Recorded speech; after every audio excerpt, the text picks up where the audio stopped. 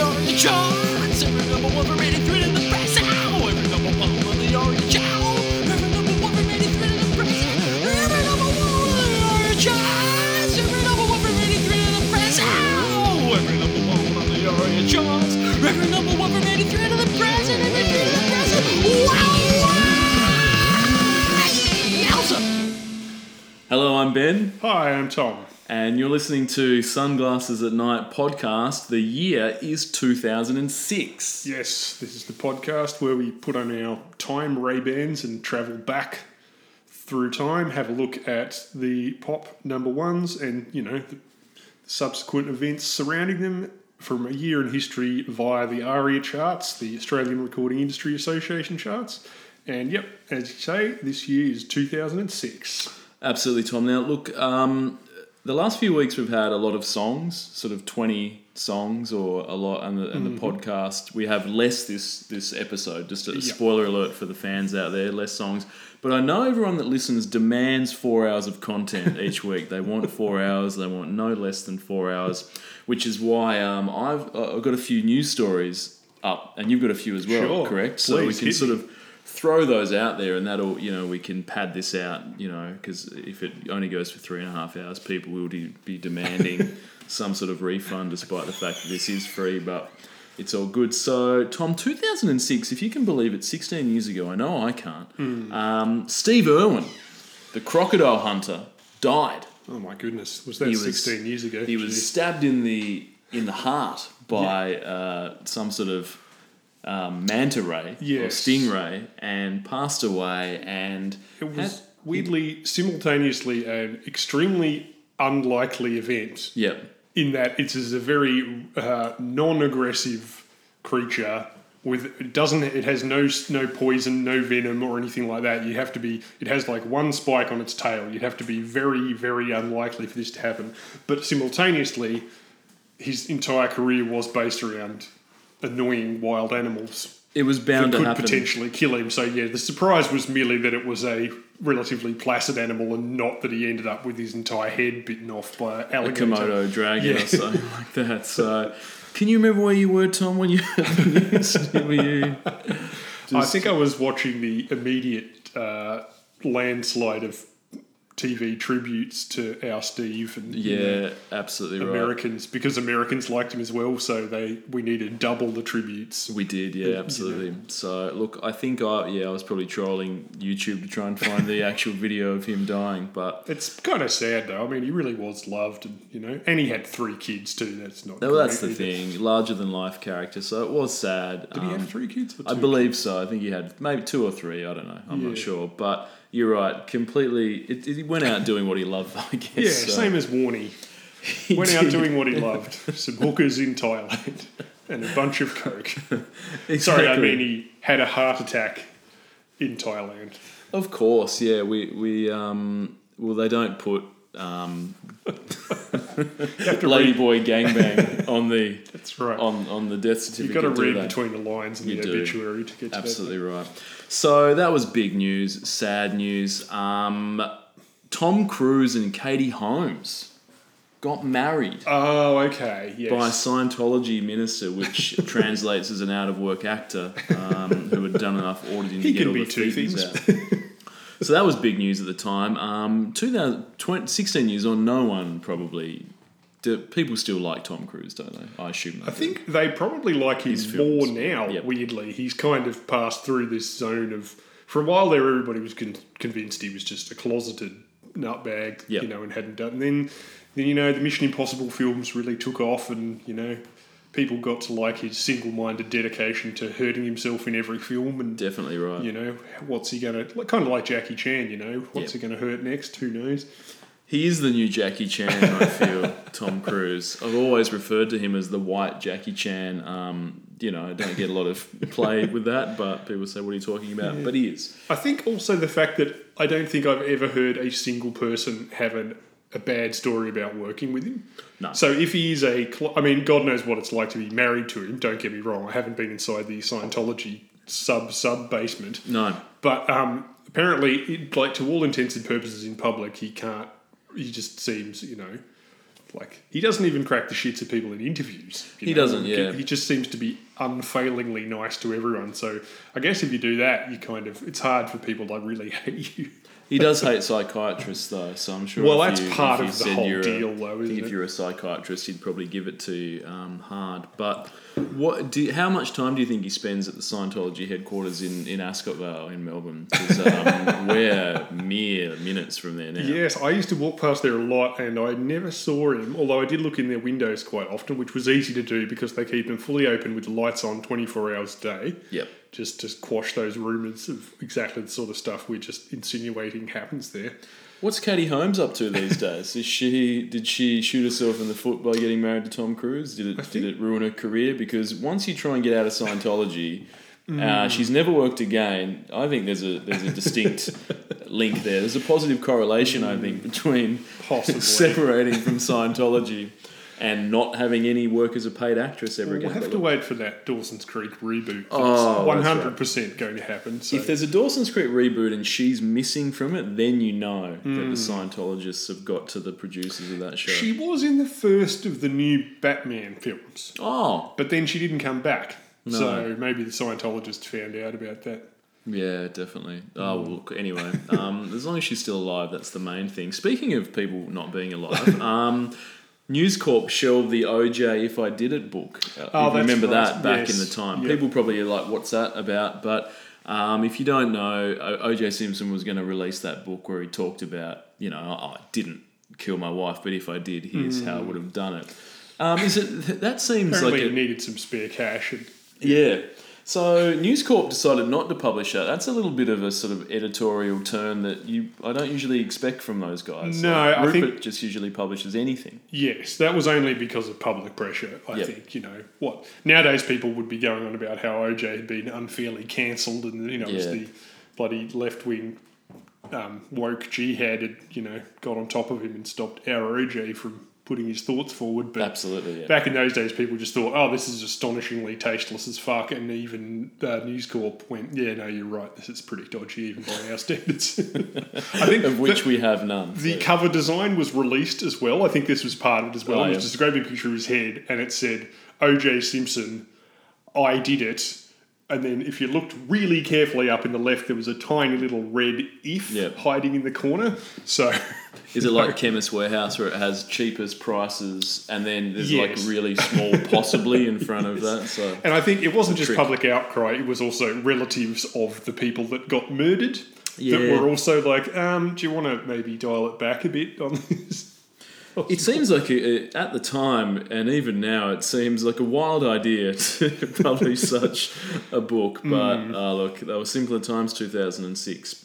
So, Tom, any news stories that stood out for you? I've just chosen the stupidest shit I can think of. Similarly well-liked people, Saddam Hussein was sentenced to death and hung by a jeering crowd, Yep.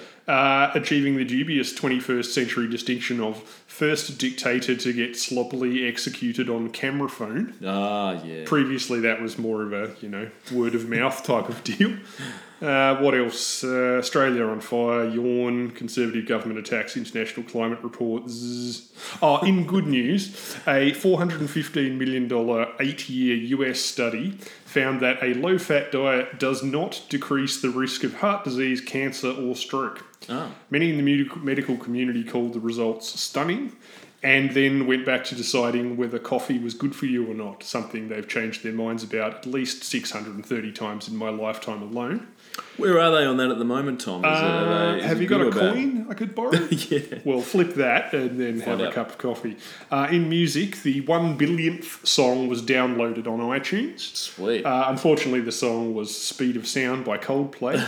I'm assuming it gets fuck. really good after the 999,999th listen.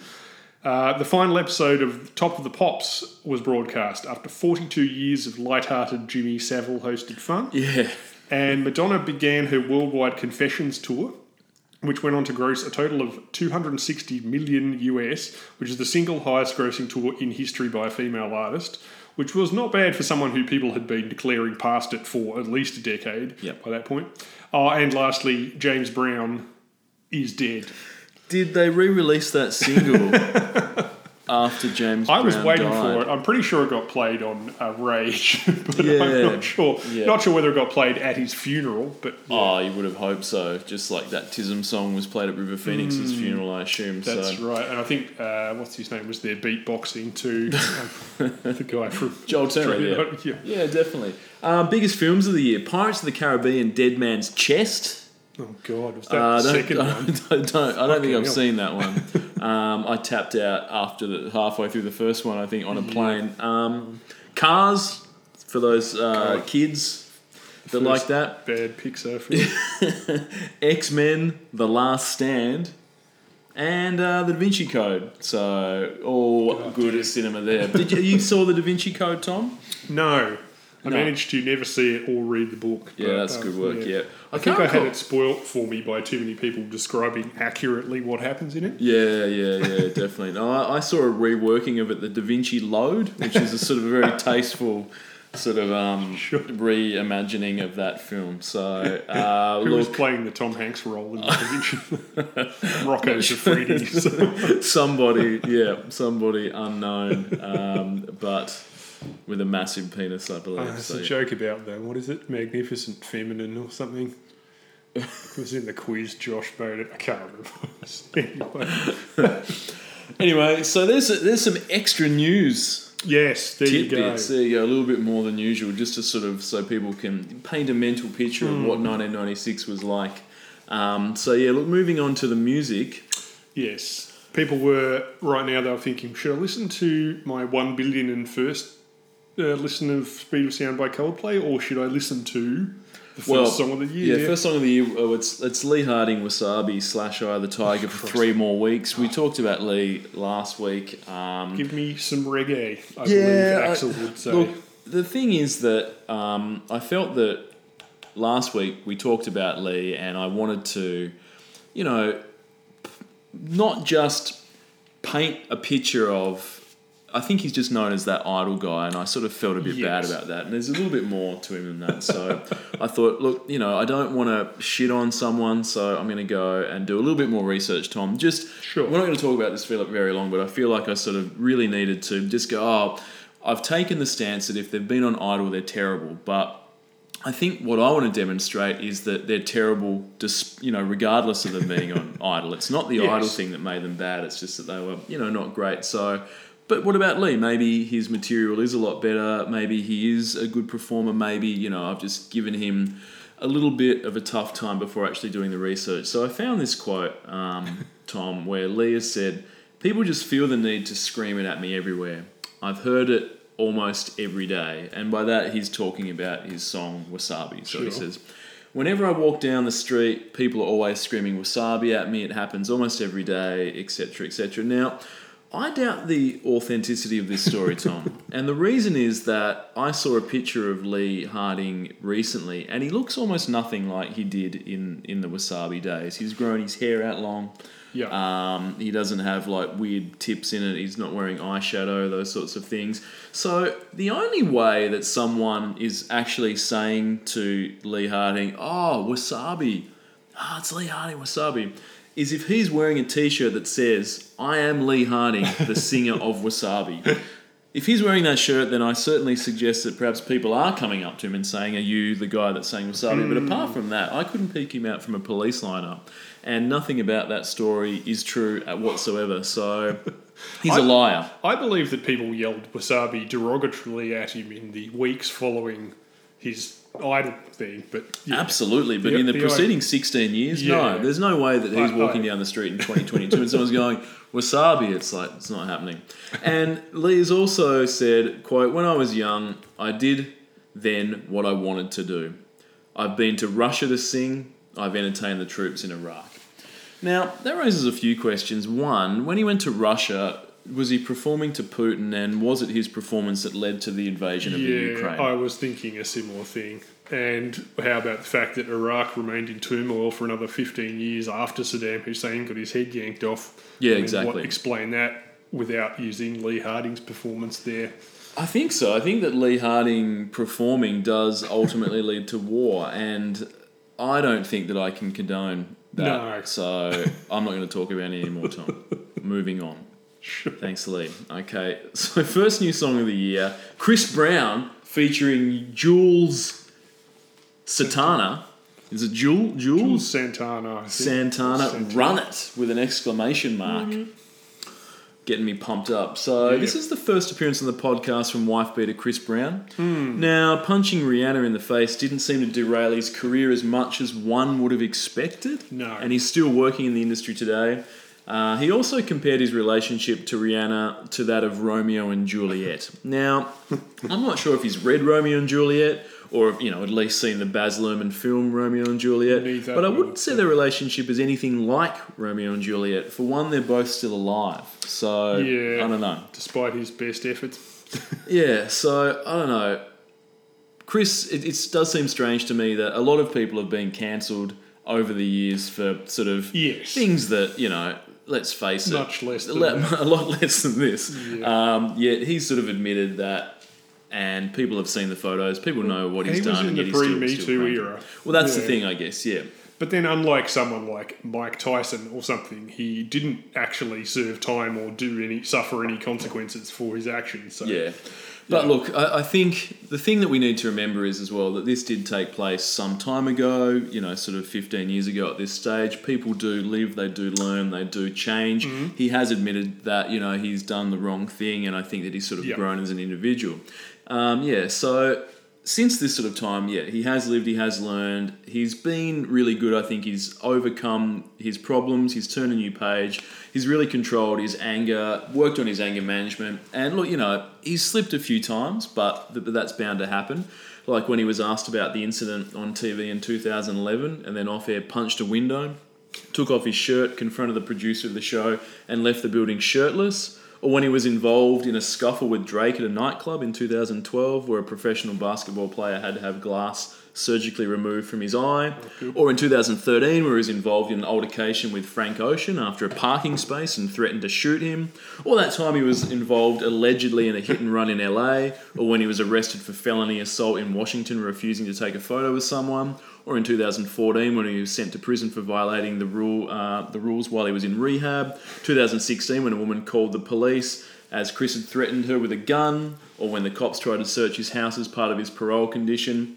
And that he can't have guns, but he wouldn't let them in there. So there was a standoff with the SWAT team. Or in 2017 when Chris punched a man who took his photo without his permission. Or in early 2022, a woman sued Chris accusing him of raping her on a yacht. But he does deny these allegations. So look, we've all been there. We have. These are all minor incidents. Probably blown up by the press. Yeah, exactly. And I'm just glad that he's turned over a new leaf after the whole Rihanna thing. So good for him. Yes, much like Floyd Mayweather, we have to take into account that, you know, world-class talents often exist in a state of sort of, you know, an almost innocent, childlike wonder, and they can't always be expected to remember trivial social mores. You know, and that's when we, sort of us talentless mortals, need to, you know, sometimes gently step in and say, hey there, Tiger, remember, it's bad manners to beat up that woman you're raping. Yeah, exactly. You know, they can't be expected to keep those things top of mind. For sure.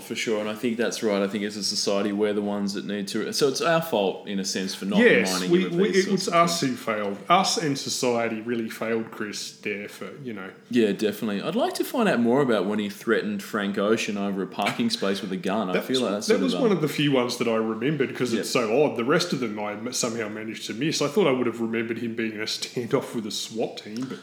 But look, I think that's the thing. Those things don't make the news because with Chris it happens so frequently. That's it's just right. like stand up for the SWAT team, don't worry. Look, unfortunately, due to his criminal record, he can't enter Australia or New Zealand. That is a shame.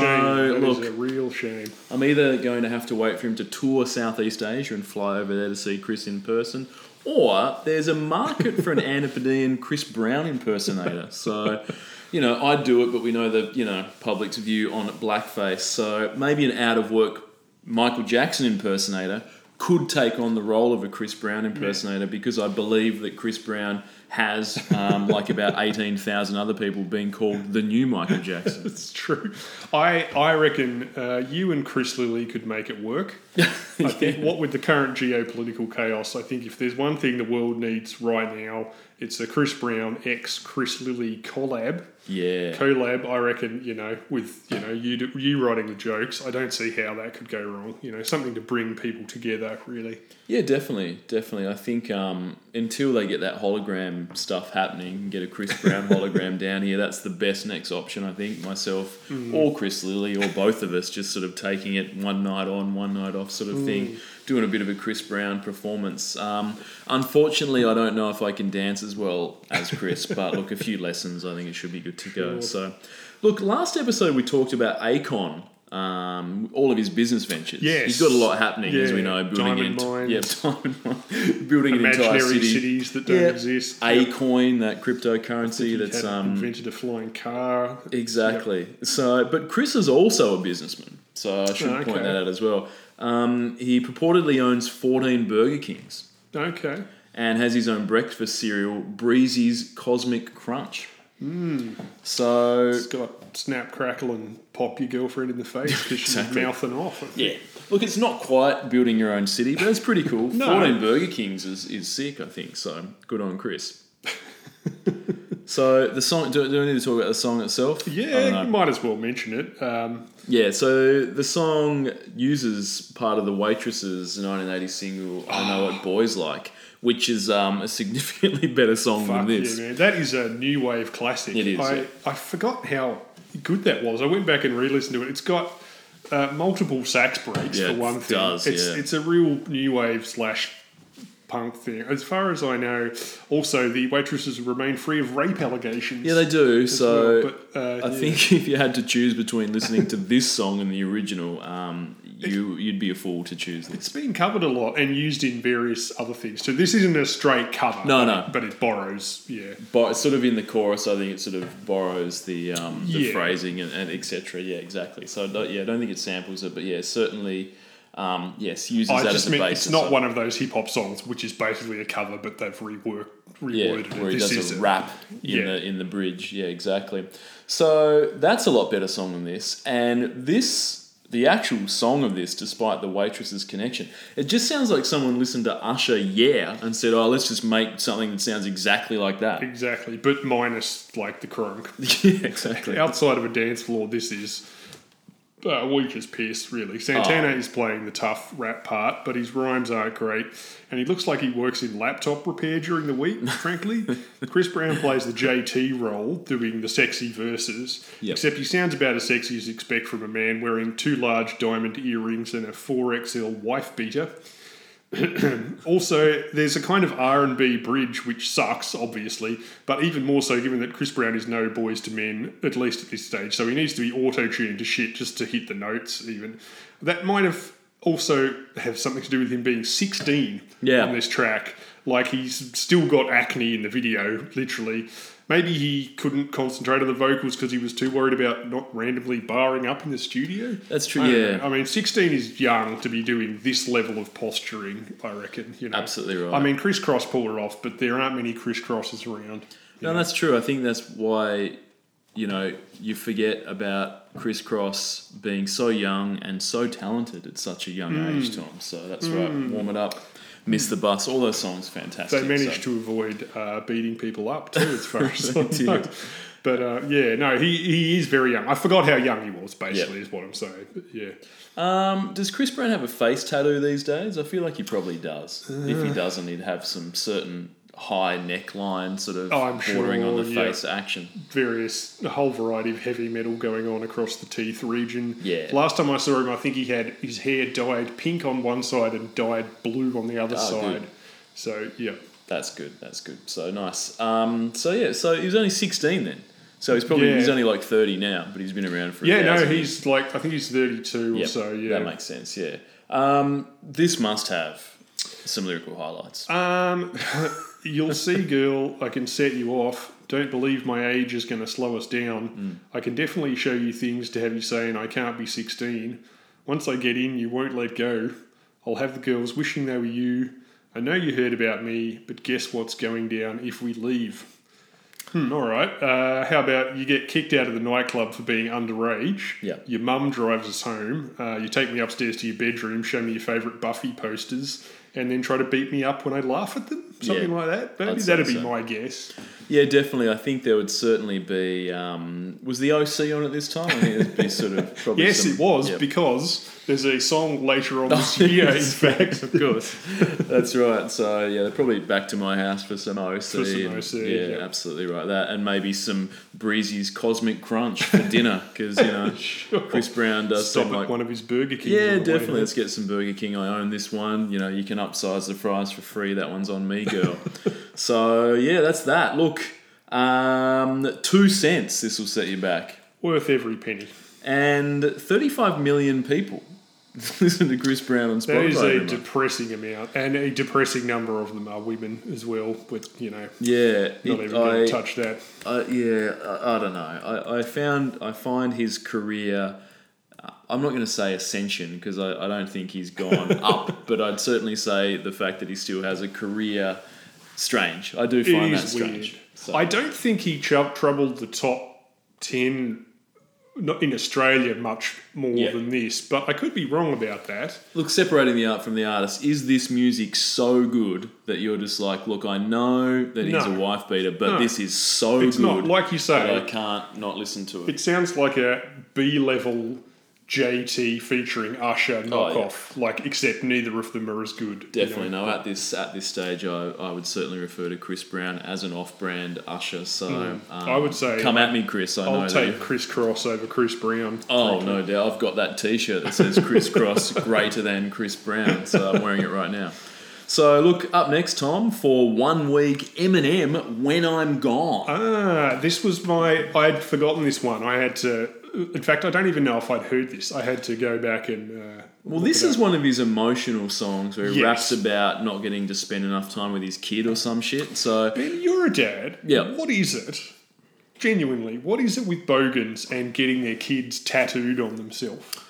I don't know. That's a very good question. Have you ever felt the need to get 2 life-size portraits of your children on your arm? Look, I think if I was in a car accident, Tom, and suffered had like an acquired brain injury where I might not be able to remember day-to-day things like the names of my children, what they look like, my wife's name, where I live, etc. Sort of like a Guy Pearce in Memento type situation, but sort of with sort of extreme brain damage. Maybe I'd probably get the names of my kids tattooed on there so I could look down and go, and then I could say, and I've got 2 kids, so I'd have a 50-50 chance of getting it right. So you think this is sort of bogan planning for the future, that they're, even if they haven't reached that stage yet, they're looking ahead thinking, in somewhere between now and 10 years' time, I am going to smash my head on the curb falling out of a taxi after having 13 Woodstock cans exactly on my way back from the footy at still daytime after the races or whatever, and I'm going to need these tattoos, and by then I won't necessarily be able to describe to the guy very well because I'll be down to single syllables at that point.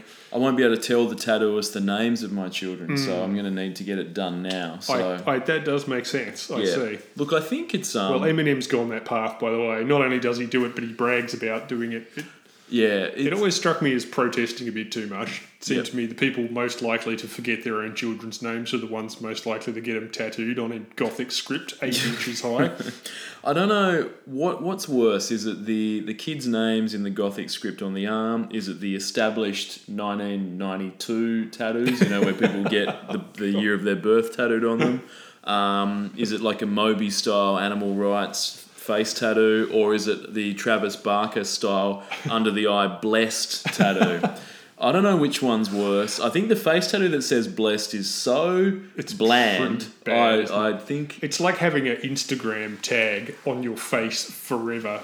If you want to get a face tattoo, the kids' faces one is pretty bad because at least with the names, it's just names, but with the faces, unless the tattoo artist is world class, it really never really looks much like the person. No. Especially not after you've put on 20 pounds from all those Woodstock cans and everything's gone a bit saggy around there. Yeah. Look, I think if you're getting the face tattoo and it really, really, really means something to you, like I might not necessarily agree with that, but if it really means something to you, at least I can go, okay, that means something to you. But just blessed, it's like the fucking stupidest shit I can imagine. So, I don't know. But he's going out with one of the Kardashians, so he obviously knows what he's doing. But, yeah, I don't know. Probably not going to get those kids' names tattooed on the arms just yet. But wait and see. Wait and see what happens if I'm in an accident with a diminished brain capacity. We'll see. Well, yes, the music video, what happens here? The music video of this... He's like rapping in an AA meeting or something like that. Yeah. I don't know whether it's an AA. It's certainly it's like a help group sort of scenario. Yeah. They don't specify whether it's AA or sort of like some sort of violent sort of situation. Some anger management. Group, yeah. You don't know what it is, but it's a support group of some kind. Now he gets up and starts rapping. Do you think that's ever happened in real life? Someone's just stepped up to the mic at an AA meeting and spat a few bars. I can't imagine it has, and if it has, it's just like, I'm on the Woodstock 12. Yeah, I've got to get back my health. The wig, and people are like going, fucking hell, just get down. Because at the end of this, people they're all clapping like, woo, yeah. I'm just like going, I don't know. I think it's more likely to happen at Narcotics Anonymous, maybe, because judging from several Trump rally videos I've seen, half the meth heads in America think that they're the Notorious B.I.G.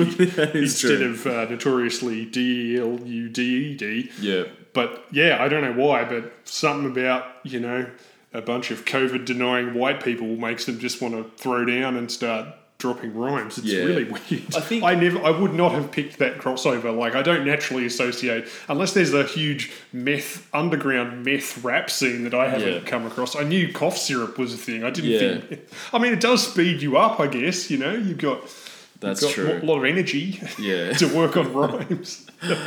But it's sort of like if you watch on YouTube something like All Gas No Brakes or Channel 5, the new one, it doesn't matter where the dude goes to, whether it's at the beach, NASCAR, football game, an actual music concert, every single time he comes across at least one or two people that will just start spitting bars at him. And these people are very rarely black.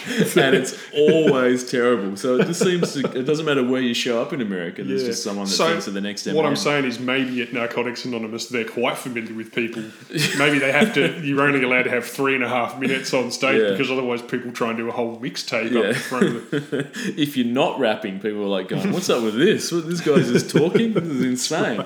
You got to speed it up. You got to get those rhymes out there. So, look, this is, I think, one of the reasons I was the same as you, Tom. I was like, what the fuck is this? And I listened to it and went, this is vaguely familiar. Maybe I can remember this. But it's one of those greatest hits album new songs that they do. Remember that shit? I don't know whether they still do it these days, but back in the day, they'd say, let's release a greatest hits album that pulls from like 3 albums. So the diehard Eminem fans already own those 3 albums. So it's like, how can we get them to buy this greatest hit song? Let's put 1 or 2 new songs on there so that those fuckers have to buy it. So, look, it's a record label scam.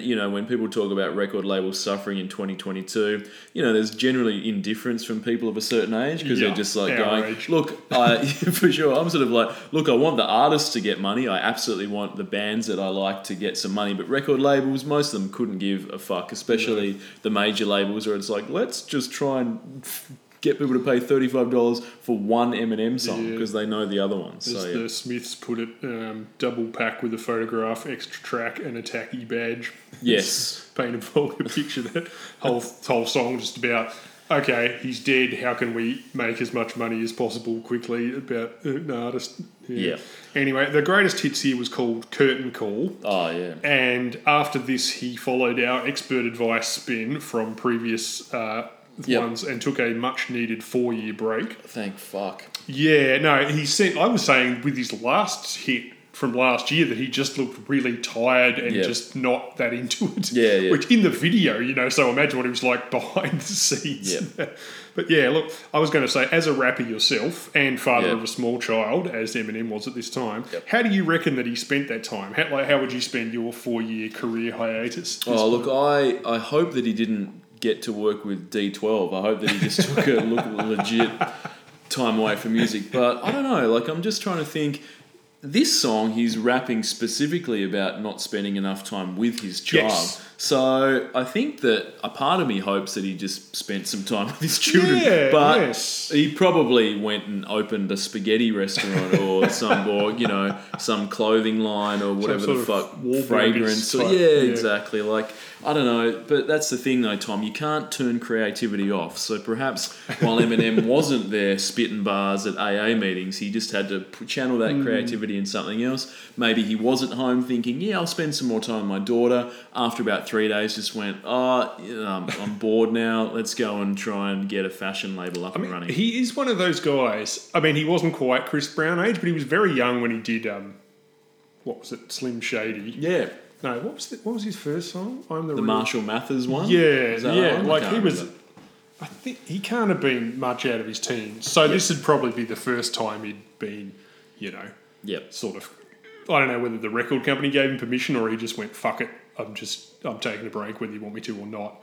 And because I'm sure they would have been happy for him to keep cranking out albums because as this demonstrates, he's still writing number ones even when they seem a bit half-assed and he doesn't even seem committed to it. He really can't do anything wrong at this point. Like Correct. you say, lyrically, the song is like a dodgy parental ballad version of Lose Yourself. It even sounds a little bit similar, except instead of visualising his future success as a rapper, he's sort of trying to talk himself into being less of a shit husband and father, as you said. Given that he broke up with Kim for the second time this year, maybe he should have used a more exciting song to try and convince himself of that. What have we got here? 60,000 people all jumping out their seat. The curtain closes. They're throwing roses at my feet. I take a bow and thank you all for coming out. They're screaming so loud. I take one last look at the crowd. I glance down. I don't believe what I'm seeing. Daddy, it's me. Help Mummy. Her wrists are bleeding. But baby, we're in Sweden. How did you get to Sweden? 2006 was a long time ago, so people have probably already forgotten about the time Eminem played the Stockholm Opera House and then was discovered hallucinating behind the curtains on stage by his suicidal wife and their teleporting daughter. I think it was covered up by Bill Gates at the time, but yeah. The problem is it's really hard to isolate lyrics from that song because it's like Lose Yourself, it is a big kind of long narrative right from the start. Yeah. Which is actually quite, I mean, he did write quite complicated songs. Like he's describing being on stage on tour and he keeps and he segs into scenes of his, things of his daughter doing stuff at home, but then it's like his imaginings of what's happening and him feeling guilty and imposing guilt on himself. But then he keeps switching back to him being on stage and being on tour and that sort of thing. So it's sort of like a kind of prolonged guilt trip about how bad he feels that he's not at home with his family. Yep. But then he also sort of doesn't give himself any choice, it's kind of like Lose Yourself. He keeps saying, but this is the only thing I know how to do. I have to keep doing this thing. But so I'm glad he at least took the part of his advice about not staying on tour forever.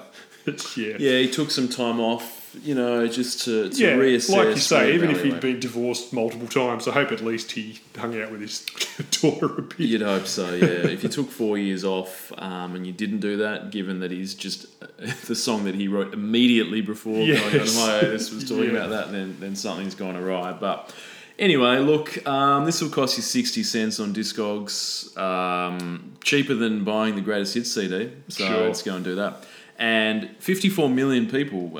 He's got a lot. He's Eminem. one of our Talked about highest that. ones. So in previous weeks, a lot of people get on the Spotify. Probably not for this song though. They'd be listening to other stuff. wouldn't they? They'd be listening The to- fact that it's 60 cents seems to indicate that it's not one Yep. of his more beloved songs. Yeah, exactly. So look, up next, Tom, is Bob Sinclair featuring Gary Pine, Love Generation. Can I just say, I know this is an irritating thing to say, but I thought it was Bob Sinclair as well, but I think it's Bob Sinclair. Bob Sinclair. Sorry. Yeah, That's I assumed it was Sinclair as well, but yeah. Bob Either way, Sinclair. That's cool. No let's problem. call him Bob Sinclair. No, Everyone's forgotten him already. I had to remind myself of this one. Yeah, look, Tom, you're a French DJ. Your name's Christopher Lafriant. Christophe Lafriant. And you need a DJ name. You can choose anything. Well, you can't choose DJ Cyberstorm. It's taken, obviously. As is Moby. You can't take that. Damn it. But you can choose almost anything else. Why do you go with Bob Sinclair? I think to a French DJ, Ben, Bob Sinclair sounds strange and exotic. This is the phenomenon that Carl Barron identified, where a Melbourne hipster leaves a cafe and says, ciao, while on the other side of the world there's a Sicilian model leaving a restaurant going, see ya. Very true. To that French guy, he thinks that Gary Amstrad sounds really weird and exotic. So he's run with that. Yeah, look, it's not the best DJ name I would have thought. No, it's a shit DJ. In fact, it's total dog shit. And featuring Gary Pine, which sounds like some sort of air freshener. I mean, it's an obvious thing to say, but Gary Nestor Pine. Apparently, that was his. I don't know if that's meant to go together or whether people just called him Nestor, but yeah. Oh, who knows? We'll find out, I guess, in due course. Once I've done no research about Gary Pine. Sorry, Gary. Look, the creativity that Bob Sinclair put into his stage name is equivalent to the creativity he's put into this song, I'd say, Tom. Is that a fair assessment? Yeah. It's pretty shit. But I'm not looking at this through objective eyes. As you know, my least favourite genre of music is white guy ragamuffin or that sort of reggae fusion bullshit. Yeah. Look, he brings Gary Pine along for the ride, who I haven't done a lot of research, but he is from Jamaica. Gary Pine is actually from Jamaica and was the front man of the Wailers band for a period of time to add some legitimacy, but this is still bullshit. I should also say that when Gary Pine fronted the Wailer band, which is, a Bob Marley cash-in band, let's face it, Bob Marley and the Wailers, but it was from 1998 to 2006, so well after Bob Marley's sort of reign in there. So even the legitimacy, that... look, Gary Pine brings his trash legitimacy. It's sort of like getting Shifty from Crazy Town on a pop song to give it some hip hop credibility. So, total garbage. Yeah, I looked him up briefly, but like you said, there really wasn't much interesting to report. Most of his, post Wailers band career seemed to be this exact thing, e.g. doing sort of reggae-infused vocals on a variety of dance songs, because this style had a sort of, a brief kind of time in the sun. This sort of weird half dance music, half sort of cruisy, chill stuff. Yeah, sort of music sounds better with you, air, sort of some Daft Punk sort of things. I'm not doing it justice, but I know what you mean. This style of it's not quite fast enough to dance to. You can do a sped up remix if you want, but it's not reggae either. It's electronic music. But it's not what you would consider to be, as you said, anything that you can dance. It's dinner party in the background, or at a cafe or something. You day after music, bullshit is what it is. Yeah, it's not great. It's not offensively bad, but it's not great by any means. This hit number one off the back of being featured in the 2006 FIFA World Cup. Okay. So it's effectively Chumbawamba tum thumping for 2006, I'd say, Tom. So the World Cup version did feature the World Cup mascot, adding another layer of credibility to the track. It wasn't the official World Cup song, though. That was The Time of Our Lives, recorded by multinational operatic pop quartet Il Divo and American singer Tony Braxton. So a bit of trivia for you. Not The Time of Our Lives from the last episode of Seinfeld. The Green Day. No. I hope it was an original song and not that. So, for sure. So look, if you can't remember this song, it's basically just all chorus of someone going, "Feel the love generation." Yeah. Which, even by the exceedingly fucking generous standards of pop music, would make it somewhere between 15 and 50 years too late. So, but if that's what you're trying to remember, because you're not going to remember Gary brackets Nestor Pine, are you? Yeah, I just assumed that this was a cover from about 1970. So when I was that's what it sounds like. Wasn't, I was like, oh, this is 35. I did exactly the same thing. I thought, this must be the chorus from some 60s song, and then they've added some beats to it. But no, it's apparently an original composition, but I think it's somewhat worse than that. So I tried to find the video of Bob Sinclair performing with the World Cup mascot on YouTube. I thought that that video. What is the World Cup mascot? Some line or something from Germany 2000, gotcha. like a German, I can't even remember who it was, but something. And while I couldn't find that, I could find him performing it live in 2017 It was just him up there with 5 chicks in identical outfits, all of them with sizable cans, fully out, with just a blue star sticker over their nipples. So You've really buried the lead here, Ben. With so it's a classy performance that Bob Sinclair puts on these Sure, days. I That's guess they were definitely- feeling the love generation. They certainly were, yeah. Lyrically, this is credited to Bob, Gary Pine, and 4 other people somehow. But I'm guessing Jamaican Gary wrote the lyrics. It's all love, you know, it's all love. From I and I to everyone, got to love, well, we got to love, yeah. There's no need to cry, eh? Got to love, well, we got to love, yeah. Got to live that love, you know what I'm talking about. Don't get hooked up on what you see, because the greatest thing is spirituality. Share that love, come on, gotta share that love, come on. Gotta share that hope, come on, gotta share the dreams, eh?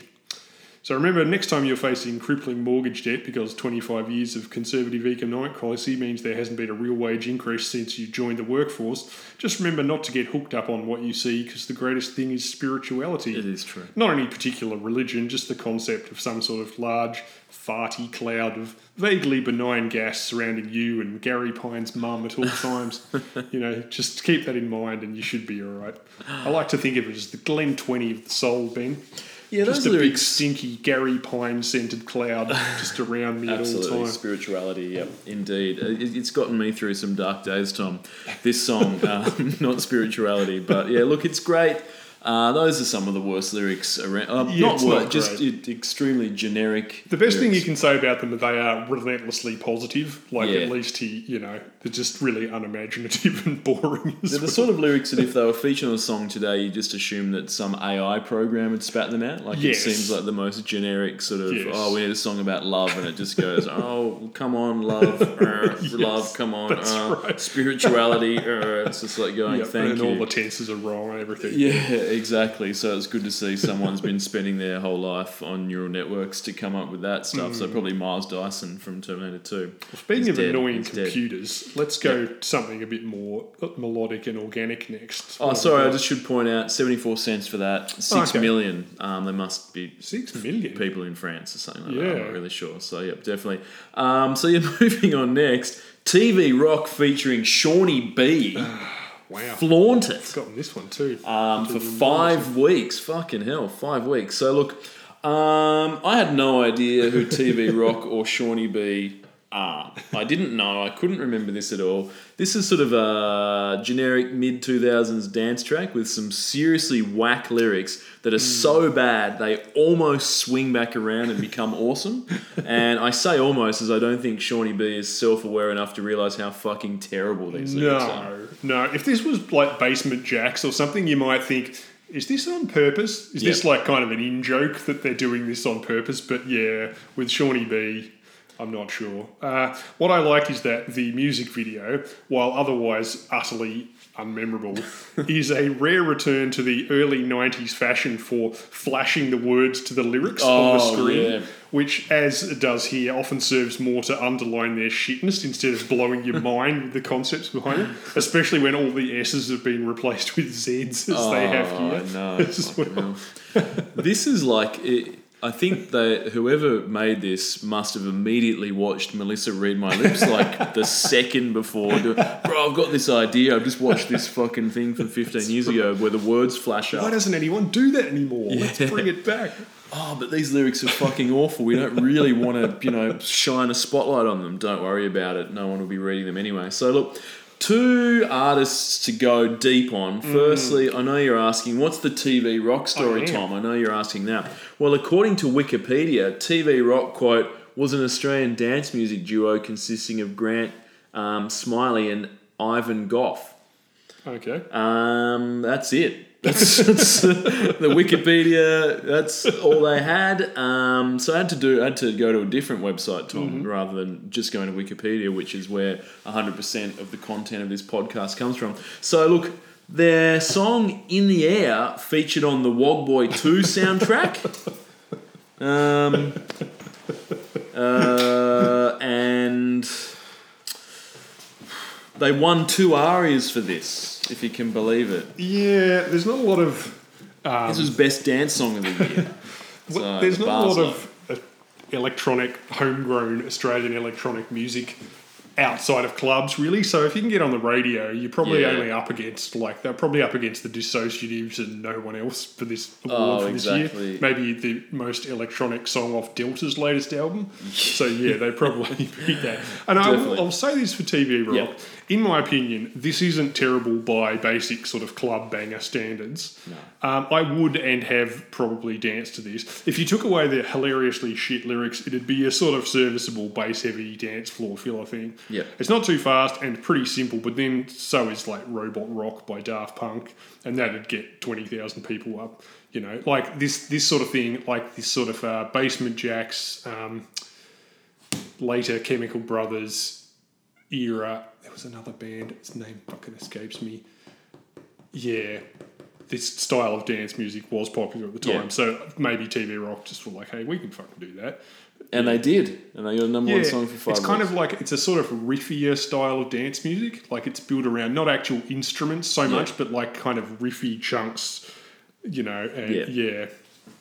So, yeah, look, they obviously set out to do something, write a song, record it, press some records up, got some radio play, number one. I'm sure they exceeded expectations. Why the fuck did they get Shawnee B though? What's he got to do with anything?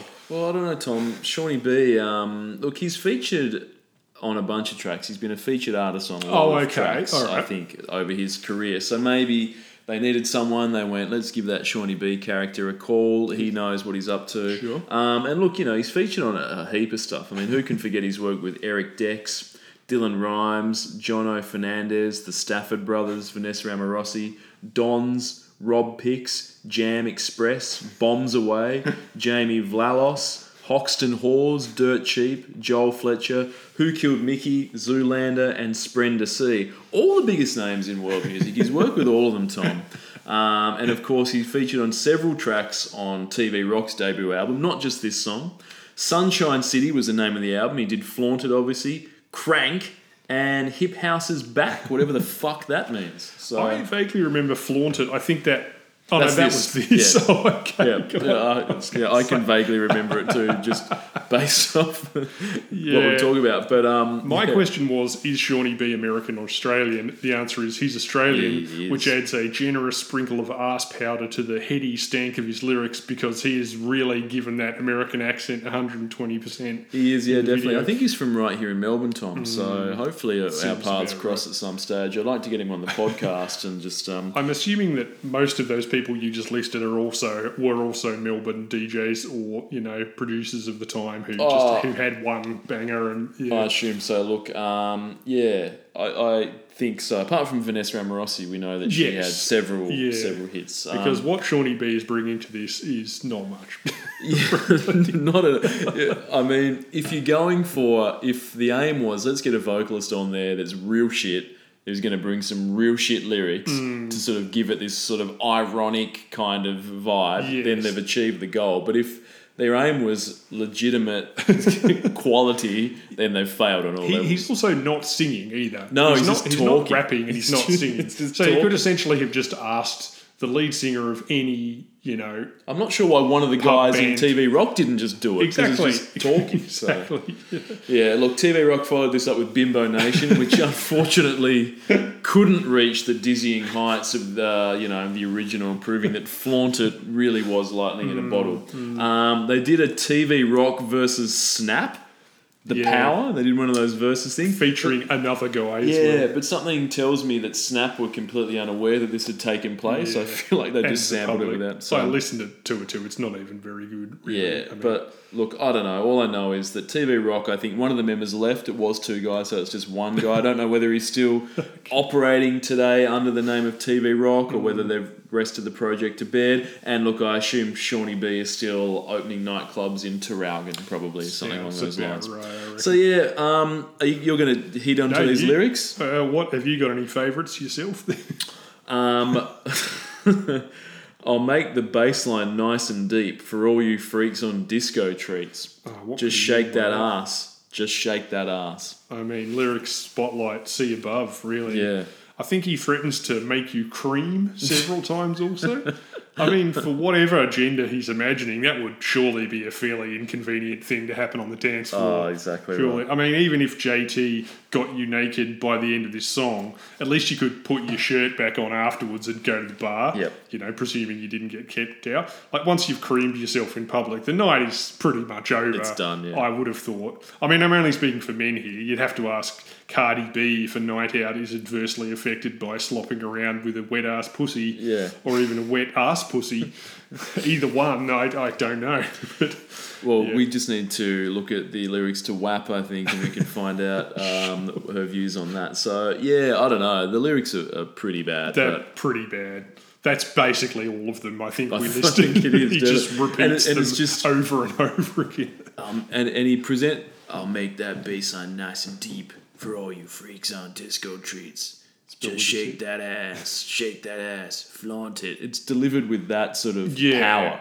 Yes, that's the one thing he brings to it is this weird kind of sexual predator menace that, you know, which just makes it even funnier combined with the terrible lyrics. Yeah, exactly. If you saw him performing it live, you wouldn't know whether you need to call the police or something. Some sort of crime's about to take place. But yeah, 50 cents for this, but vinyl aficionados will have to pay $6.75, Tom. So if you want this on the 12-inch, and who wouldn't, then you're going to have to part with a bit more money. If I 100,000. saw this in a record shop and it had the instrumental version, Yep. I'd pay $6 for that $6? on vinyl to you know, the music's not too bad, but Yeah.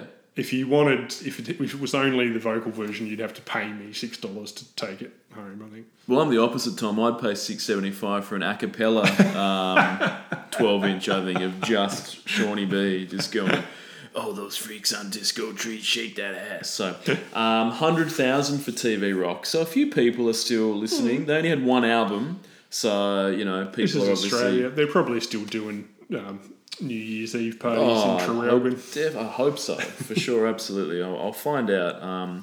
But yeah, obviously, after one of the two members parted ways, I'm not sure whether that had an adverse effect on their output. Well, they haven't released anything since, so No. obviously it has. So, up next is youth group Forever Young for 2 weeks. Yes, this was a hit at the time. It Yep. was certainly a hit on alternative radio and then over into the mainstream. Yep. Yeah. This can best be described as a completely unnecessary cover of the 1984 Alphaville single. Is that a fair description? It is, yes. The only thing it really did was bring that cover back into the public consciousness. A bit like that wonky cover of Mad World from yeah. 5 years earlier, which just made, if it did one good thing, was to make people go, oh, this is a cover. I wonder what the original sounds like. Oh, shitloads better than this. Yeah. That's true. It did bring, Tears for Fears have always been on my radar, but it's certainly people that may have been unfamiliar with I Tears was for not Fears. so familiar with them, yeah. Certainly made people go, let's check out Tears for Fears. And then they probably would have gone and listened to Shout, and then went, that's sick. So, yeah. That first album's great. Yeah, definitely. Look, I say completely unnecessary is unfair, isn't it, Tom? Because the track did feature in an episode of the OC, so it was all worth it. And they performed this live on Sunrise, which is what I guess a jangly indie band wants, to perform a show aimed exclusively at 55-year-olds, while Koshi says, oh, that was great. Now, if you want to save up for a house, you should spend less money on toast. Thanks, Koshi, for that Next financial is advice. the Miracle Floor Cleaner. We're going to have a half-hour-long infomercial. Look, people who don't know this or don't know the original, you might remember the original also from the prom dance scene in Napoleon Dynamite, possibly, which I would personally rank over the entire run of the OC, except maybe a couple of bits with Rachel Bilson in it, perhaps. Also, She was hot. What was her character's name? I remember you had some sort of crush on her. Yeah, I can't even remember the character name. I liked the Pacey in that show. What was his name? He pops up. I always want to say Adrian Brody, but it's not Adrian. Yeah, it's Adrian someone. Yeah, I know who you mean. Yeah. Yeah, it's something close. It might be Adam Brody or something. Oh, maybe? yeah. Yeah, anyway, sorry. He's no Rachel Bilson, though. Look, anyway, no. the song, the original is better, I think. It has an alien, synthy, new wave sort of stiltedness, which contrasts the subject better than this sort of balls obvious, twangy OC remix, I reckon, which just sounds like every other, guitar band on Triple J at the time. Oh, completely. No, completely agree. So, she played Summer on the OC. Okay. There you go. Look, I was unfamiliar with Youth Group, so checked out a few of their songs, and I guess it's just described weak shit. That fits into this genre for me. Is that an actual genre? Weak shit. Sort of. It certainly was at the time. It sounds like they got lucky with some support tours in Australia for Death Cab for Cutie and South by Southwest gigs. Then got signed to Epitaph, which is normally a punk label, just because the boss liked their second album.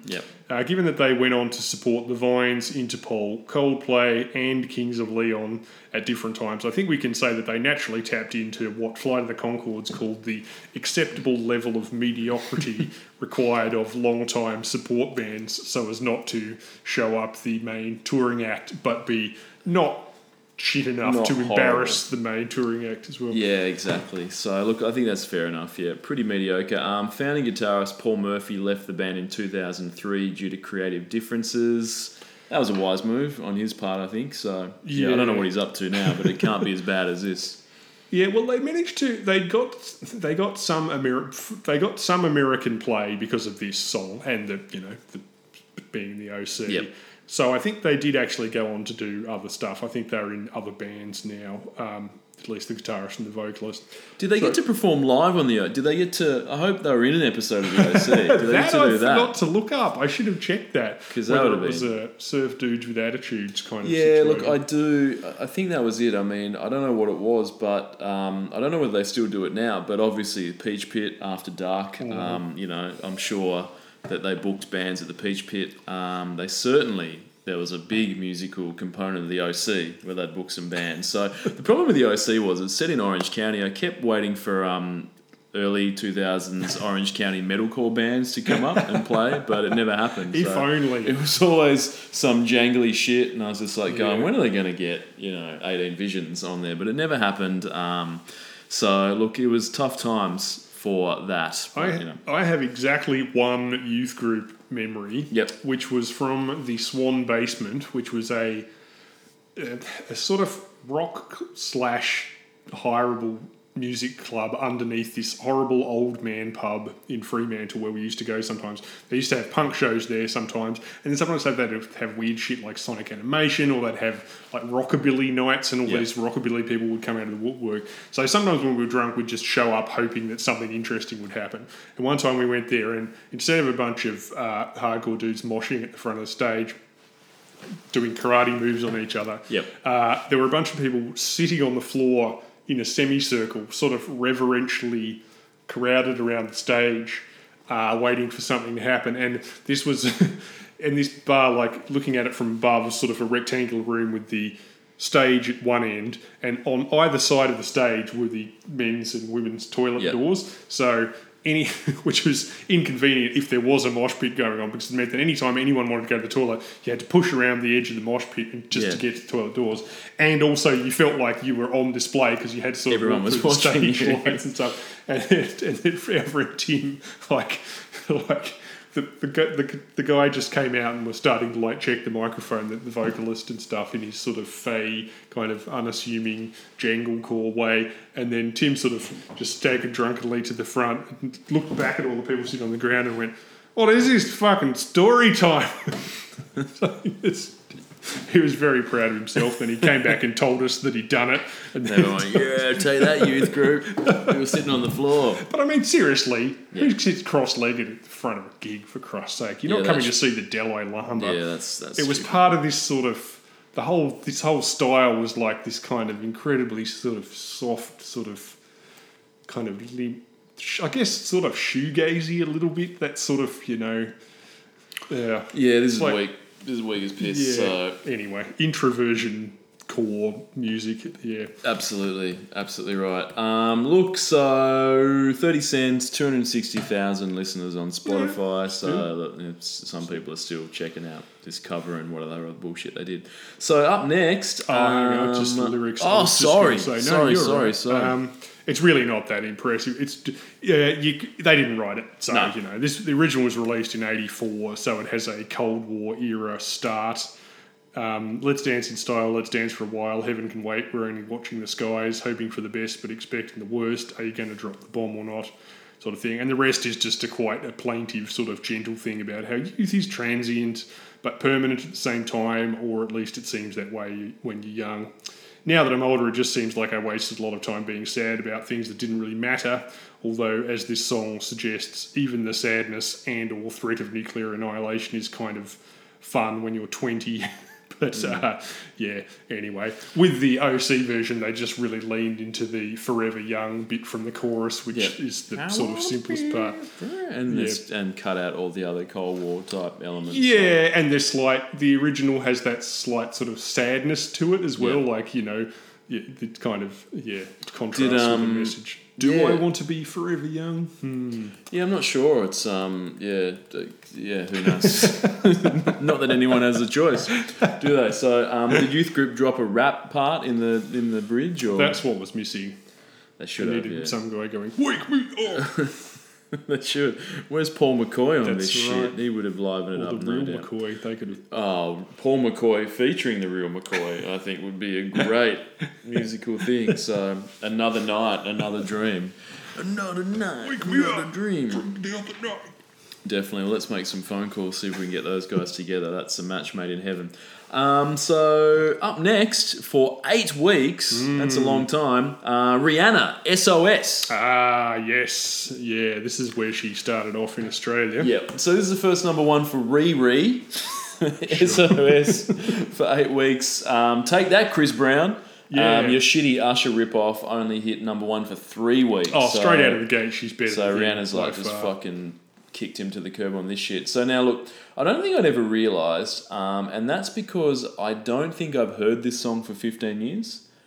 Certainly, I know it's her first number one, but it isn't as popular as, dare I say, iconic as some of the other material, particularly Umbrella. Everyone knows that one. But spoiler alert, we'll talk about that another time in the not too distant future, so I'm not going to talk about Umbrella now. But what I didn't realise was that this samples Soft Cell's Tainted Love. Yeah, no, I didn't notice that either. Now, I didn't notice at the time, but then I did, and then I'm not sure why you'd sample a song that's such a well-known song, and I don't know anyone that would rather listen to this than the original, but I don't really know what I'm talking about, obviously, so Rihanna's obviously, I'm going to sample Tainted Love, I'm going to do that. Sure. She's done it. Well, is it even a sample, or is it It is, yeah, there's definitely a sample It's in there. closer to a cover baseline, than yeah, a sample. cover, yeah. No, it's... She's got her own lyrics in it, but there's certainly, samples that. follows that doon, doon, doon, doon, doon.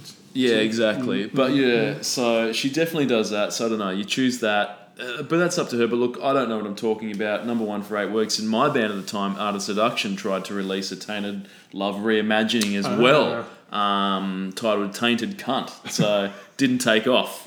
I won't talk about what it was about, but it's sort of we were going in an intense hammer rage. 7LA didn't pick that up. Didn't get the traction we were hoping for on mainstream radio, but I digress. So, yep.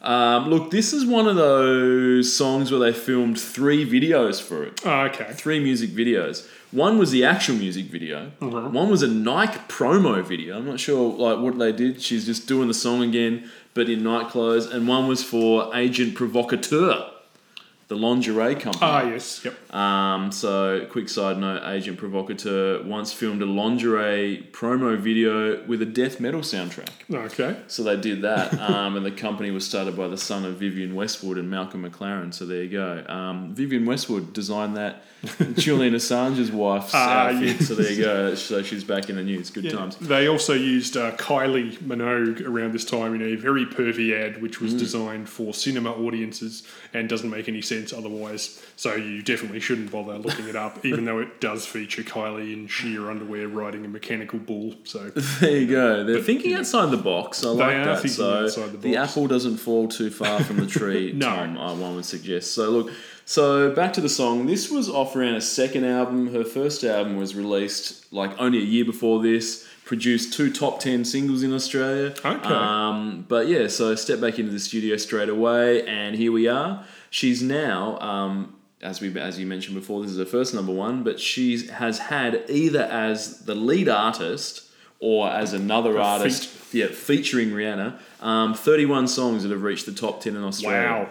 So that's a fuckload. I won't mention how many of those made it to number one, just to leave an element of mystery for the listeners of this podcast. However, I will say that Rihanna will be discussed several more times Yes. during the course I of the wouldn't be podcast. surprised. So yeah. Yeah, no, I'm with you actually. She didn't make an impression with me until Umbrella because, well, personally, I reckon this is a pretty decent pop song. Oh, yeah, like just as Australian number ones go. However, it also sounds exactly like, to me at least, like it could be a Beyonce song. Yeah. And the video looks like you could just face swap Beyonce into it, right down to the vocal production, the outfits, the jewellery, and even the dance moves and stuff. Now, maybe that is down to the record company, as we previously discussed. They clearly feel a lot more comfortable with new artists' early releases if they can like slot them straight into an existing category, e.g. Beyonce knockoff or TLC knockoff for Pink or Britney knockoff for Delta. Or as we saw with Chris Brown earlier, Usher knockoff. Yes, exactly. Umbrella is not exactly Tchaikovsky, but at least it sounds a bit more sort of characteristic to Rihanna's current style. And thinking back, I was thinking, I do know this song vaguely. Why didn't it make an impression on me as Rihanna? And the answer is probably because I heard it on the radio and I just thought it was someone else. Yeah, like exactly. I didn't go, who's this interesting new person? I just, like even, spoiler, but there's a Beyonce song that pops up later on this year. And even looking at the two covers of the 2 singles from these, they've got the same haircut, the same neck chain, and the same white tank top in the pictures. But that might not be her fault. That might just be, playing it safe, For sure. I mean, she obviously, whoever discovered her, she's a talent. You just got to find her lane, I guess. And early on, it's just, I think the album before this even had a bit more, because she's from Barbados, a bit more of that sort of, Caribbean flair. Yes. And then this is a bit poppy. And then by the next album, I think she's sort of probably doing her own stuff. Yeah, exactly. So look, as is often the case with this podcast, though, Tom, when you speak about luminaries in the industry that have had numerous number one songs, I'm talking Euphoria, I'm talking Shannon Knowles, you run out of things to talk about. So I don't want to discuss all things Rihanna right now. Sure. There's a few things about Rihanna that I want to leave in the bank, but I think that obviously, the most obvious starting point for me is to talk about the important things, those sort of issues that, really define Rihanna, really define her career. I think in doing so, starting with those things in order of importance, a good place to start would be her role in the 2012 film Battleship. Yes, her most iconic absolutely performance. For sure. Now, at some point, someone in the film industry thought that perhaps it would be a good idea, and this idea gained enough traction that $200 million in funding was obtained to adapt a board game into a major motion picture. Now, Hollywood have obviously had some hits with video game adaptations, Tom. I'm talking Angry Birds, Street Fighter, the Christian Slater vehicle Alone in the Dark, and of course Super Mario Brothers, all very good. But a board game, it doesn't have an actual story of any kind. Might be a hard task. So those other video games, They have complex narratives. They do have complex things narratives. that really lend themselves to a cinematic experience, like emojis. Yeah, exactly. Angry Birds. A bird has to fly, Be angry, be angry. Street Fighter, someone has to kick the shit out of someone else. Alone in the Dark, you shoot something or whatever in a house. Super Mario Brothers, you got to rescue that princess. You can turn those into films. Battleships, though, so it was a difficult sell to begin with. But fortunately, they had an all-star cast. Taylor Kitsch Brooklyn Decker, Rihanna, all the big names. Rihanna hadn't acted before this, if you can believe that, and you almost couldn't tell as much was the power of her performance. Now, with a video game, yeah, look, you do have that material. You have to generally try and stay true to the source material. Doesn't always happen, like when the producers of Lawnmower Man were forced to take Stephen King's name off the project, as it had sweet fuck all to do with the actual book. But, you know, you have something to work with. Not the case with Battleship. So that gave, in many ways, it freed up the writers. They had the idea of battling ships. Sorry, of course, absolutely. The writers had the creative freedom to choose whatever path they so desired. In this Battleship Rihanna-led film, they ran with the bold move of the crew of a small group of warships are forced to battle against a naval fleet of extraterrestrial origin in order to thwart their destructive goals. Probably should have just tried to do a Hunt for Red October knockoff or something. Probably. Is that a bit too whack? Just going, what if there were alien battleships? Yeah, Like, are you fucking serious? The trailer, I never saw the film, but the trailer just made it look like, hey, what if Independence Day, except instead of people like flying around shooting at aliens, they're just big fucking boats that can't go anywhere and they just sit on the water and then aliens blow them up from space. Which weirdly didn't sell a lot of people on the idea, I don't think. No, I believe it was a massive flop. It lost a lot of money, and I don't know whether Rihanna's really done much since in terms of music. Yeah, I know that was the end of her career, certainly. She never recovered from that. So her acting didn't quite take off, but it didn't matter because, Tom, did you know that Rihanna is the richest female pop star? I did not. She has a net worth of $1.7 billion, which is completely insane. So we can talk more about this next time. That means she's worth more than fucking Shakira, who's like a cross-continental star and was named in the Panama Papers. She's richer than Madonna, who just did a $260 million tour.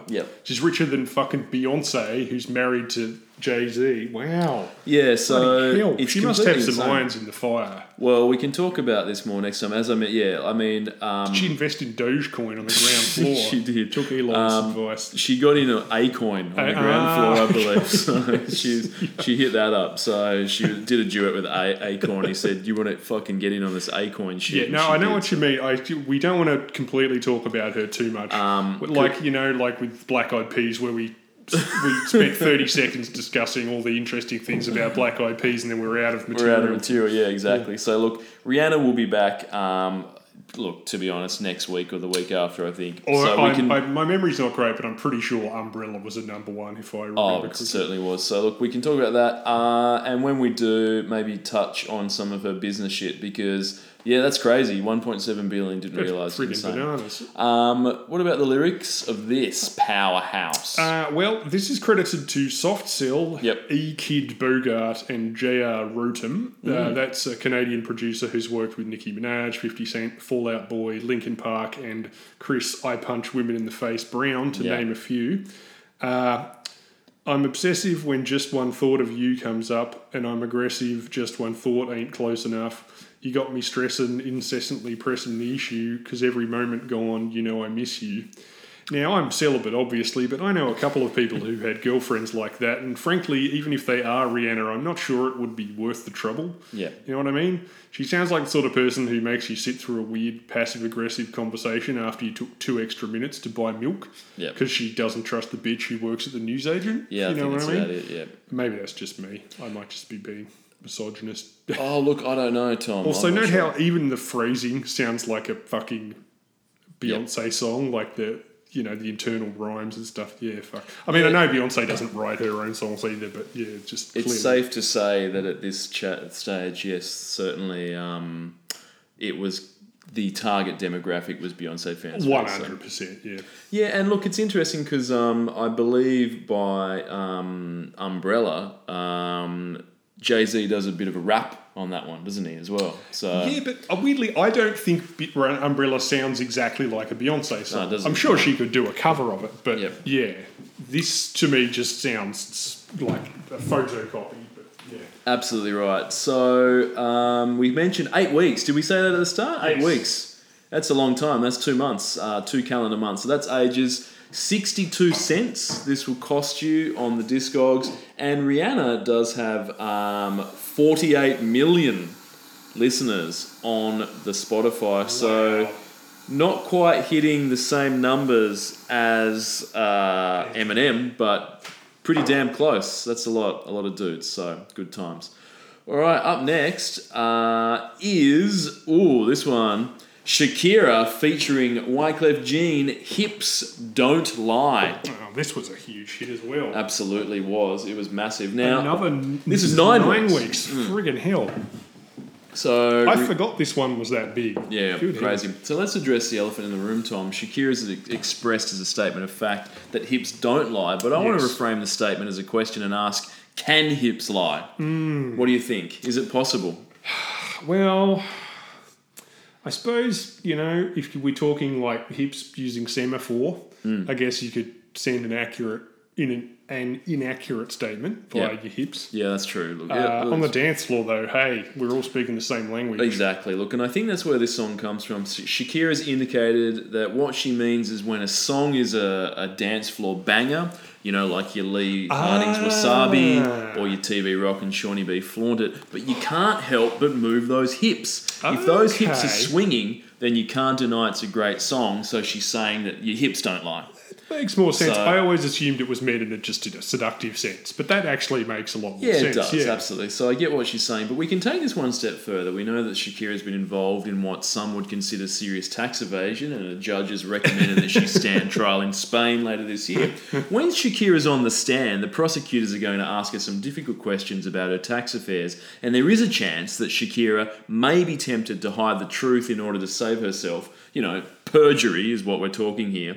So, if the prosecutors direct its line of questioning to Shakira's hips, then I think that A, we'll finally discover the truth about her tax affairs, or, in the alternative hypothesis, let's call it Shakira's theory of relative hip truth, will be disproven. So, it'll turn out that, we'll either find out the truth about her tax affairs, or we'll learn that hips can lie.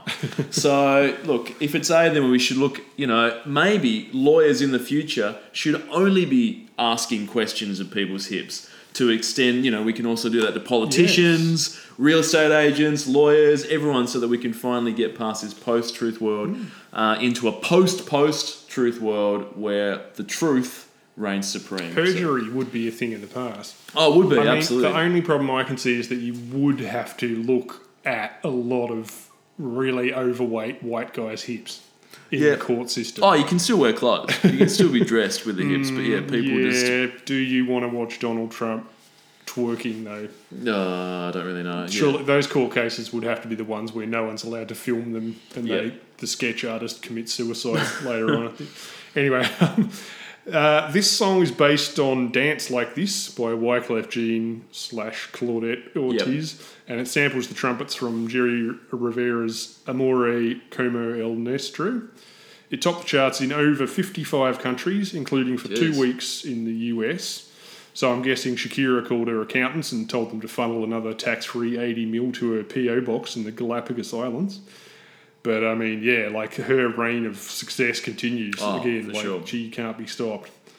Absolutely right. Look, this song is off the album Oral Fixation Volume 2. Now, did anyone at all say to Shakira, that might not be the best name for an album? I mean, she did release that swastika merch, so I dare say that there's no one in Shakira's camp willing to provide constructive feedback on her creative decisions. Do you think someone could have just went, yo, Shakira, oral fixation might make people think you're singing about blowjobs? But just no one had the balls to tell us, so I don't know. Now, listeners, Ben is obviously joking here. We both know that clearly the only reason it's called oral fixation is to make people think about blowjobs. That's true. She wanted to call it anal fixation, but apparently Walmart threatened to pull out. Whoops, matron, who were... Nudge, nudge, clang, clang, etc. Sorry, I'm not very good at double entendres. Then again, neither is Shakira, apparently. No. Maybe that sounded better in Spanish. And Volume 2 as well. Yeah, it's really, this title was so good it's got to come back for another round. Absolutely. Right. I believe Oral Fixation Volume 1 was a Spanish language album. Oh, so, okay. Maybe oral fixation sounds better in Spanish, perhaps. Yeah, I don't know. Yeah, or it's a better pun. Play on words. Lyrically, Wyclef singing, "Hey girl, I can see your body moving and it's driving me crazy, and I didn't have the slightest idea until I saw you dancing that when you walk up on the dance floor, nobody cannot ignore the way you move your body, girl, and everything's so unexpected the way you right and left it." Yeah. I mean, it's not that unexpected.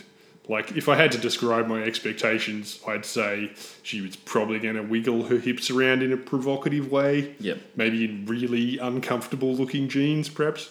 Maybe a bit like she's recently contracted thrush. Does that sound about right? I think so. The music video does involve a lot of hip work, but that was... I don't even know if I've seen the video, but I'm guessing that's what happened. Oh, look, even if the song wasn't called Hips Don't Lie and Shakira, there would have involved some hip work, I think. So she does do a bit of belly dancing action from time to time. So once you call your song Hips Don't Lie, it's going to be just hip work fucking 24/7. I kind of feel a bit sorry for her around this time, similar to some of the artists we've covered in the last couple of years, that they just happen to be performing in a extremely hip and butt-focused style of music in a time when the most fashionable pants you could be wearing were also the most uncomfortable jeans ever invented, e.g. the extremely tight, low-rise jeans, which basically meant that you have to have zero body fat and shave your pubes every single day, and every time you do a dance move, you're just in danger of mooning the entire camera crew. Exactly right. And you can't wear underpants without everybody seeing what underpants you were wearing. So maybe she actually did have thrush, who knows? Not sure, but yeah, certainly I don't envy having to do those belly dance moves in that sort of type of pant. But look, she survived. She lived to tell the tale. She did, yep. And we'll only find out if she'll be wearing those jeans in court later in this year for a tax evasion case. So there you go. 73 cents for this, sure. 34 million for Shakira, that's a lot, we knew that. Yep. She does have the Spanish language audience as well, so she gets to double dip in a sense, I guess. And 5 mil for old Wyclef, so he's doing okay. I guess so, yeah. Guess he's doing all right. Guess he's doing fine on this one. So up next for 2 weeks, JT, Sexy Back. Only 2 weeks, but this got played a lot. Well, that was the thing. I thought this was probably the biggest song of the year. It seemed to be fucking everywhere. It was one of the biggest club songs of the year. Oh, yeah, no, it was. But I was off by some margin because this was only 2 weeks, while Rihanna and Shakira were 8 and 9 respectively. Yeah, it's definitely a year for the ladies this year, for sure. Certainly in the pop scene, yeah. Look, I think people are probably, not no one I know, but I think people are probably still saying, bringing sexy back today. You think that's still an expression people use? Sure. So, look, that expression was fucking worn out by the end of the year, though, I'd say. But on the other hand, you said it yourself, people are still saying it, that's true. So is it better to stick in people's minds for something annoying or be forgotten for something good? That's right. It's a cultural phenomenon, this song, I think. So JT, he'd sort of gone a bit more of a... Well, he had the sexy edge last time, didn't he? Remember with that other song he did where he did the beatbox bit in the middle? I'm agreeing with you here. Yeah. He's got rid of the dyed sort of spirally noodle hair action, which he'd had last time. He's got the suit. He's wearing the sort of suit action here. So, for sure. Look, so I think the image-wise, it's spot on. The question is, though, and this I think is a question a lot of people have asked, did Justin bring sexy back? Because it's a fucking bold claim. For one, we have to start with the assumption that sexy had disappeared. Now, I, for one, can't recall a time where sexy was out. Can you remember that? Where extremely attractive males and females with high level of sex appeal were on the out and just had to go, people just like, they don't care about that anymore. You know, I would have been a model 2 years ago, but now I have to work as a toilet cleaner because no one cares about sexy anymore. So, I don't know, I have to get a real job, like become a real estate agent or creative director of an ad agency or something like that. I'm not sure. But well, those are two pretty sexy jobs. There they are, yep. I mean, maybe like with the latter one, you could combine your extreme physical appeal with a passion for finding 836 new portmanteau words for tampons. Yeah, that's true, Okay, so top 3 on the whiteboard, we've got Snatchtacular, Convergeniant and Axe Woundiful. Yeah. Time for a quick gram and then back to work. I think so. Good, nearly gone 11, all right? Absolutely. But it is a weird question. Like, I know what you mean. Like, it doesn't make sense. You could go, well, he's talking about himself, but that doesn't make sense. No. because he's talking about, it's directed towards a large group of people. And you go, well, maybe he's talking about how, the 70s and even the 80s were sexier decades than the 90s. But he's not old enough to have been aware of sexiness in the 80s. So, like you say, I'm not sure where sexiness is meant to have gone from. Well, it didn't disappear.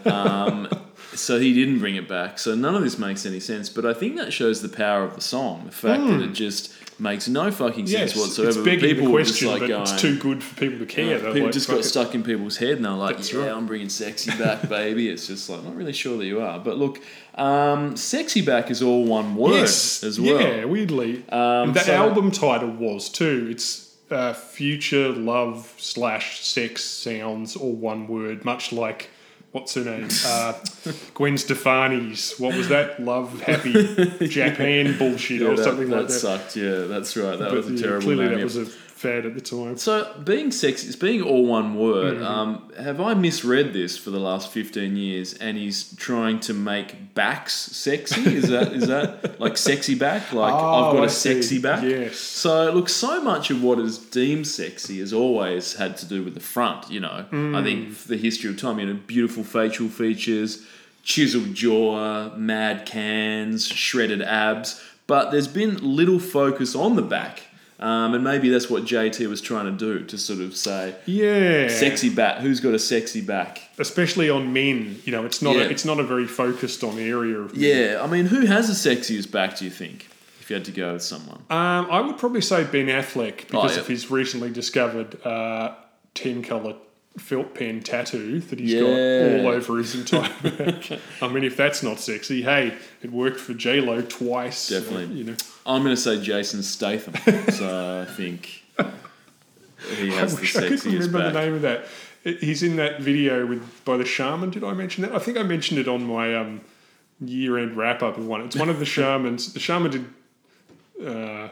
Ebenezer Good. Yep. But they've also got an early song. I've never even heard it before, but in the video it features Jason Statham dancing like a podium dancer, just completely nude, greased up, but with leopard print Speedos, except through the magic of 2001 computer technology, they've digitally multiplied them. So there's a whole spiraling array of just Jason Statham's dancing around. Nice. If you'd told me then that guy's going to be a Hollywood movie star one day, I wouldn't have believed it. Did you get much back action in that music? No, it was all front. See, there you go. JT might be onto something with it. I reckon he's got a sexy back. A question I was going to ask is, did you prefer this version of the song or the 2007 cover version from the Poison album, Poisoned?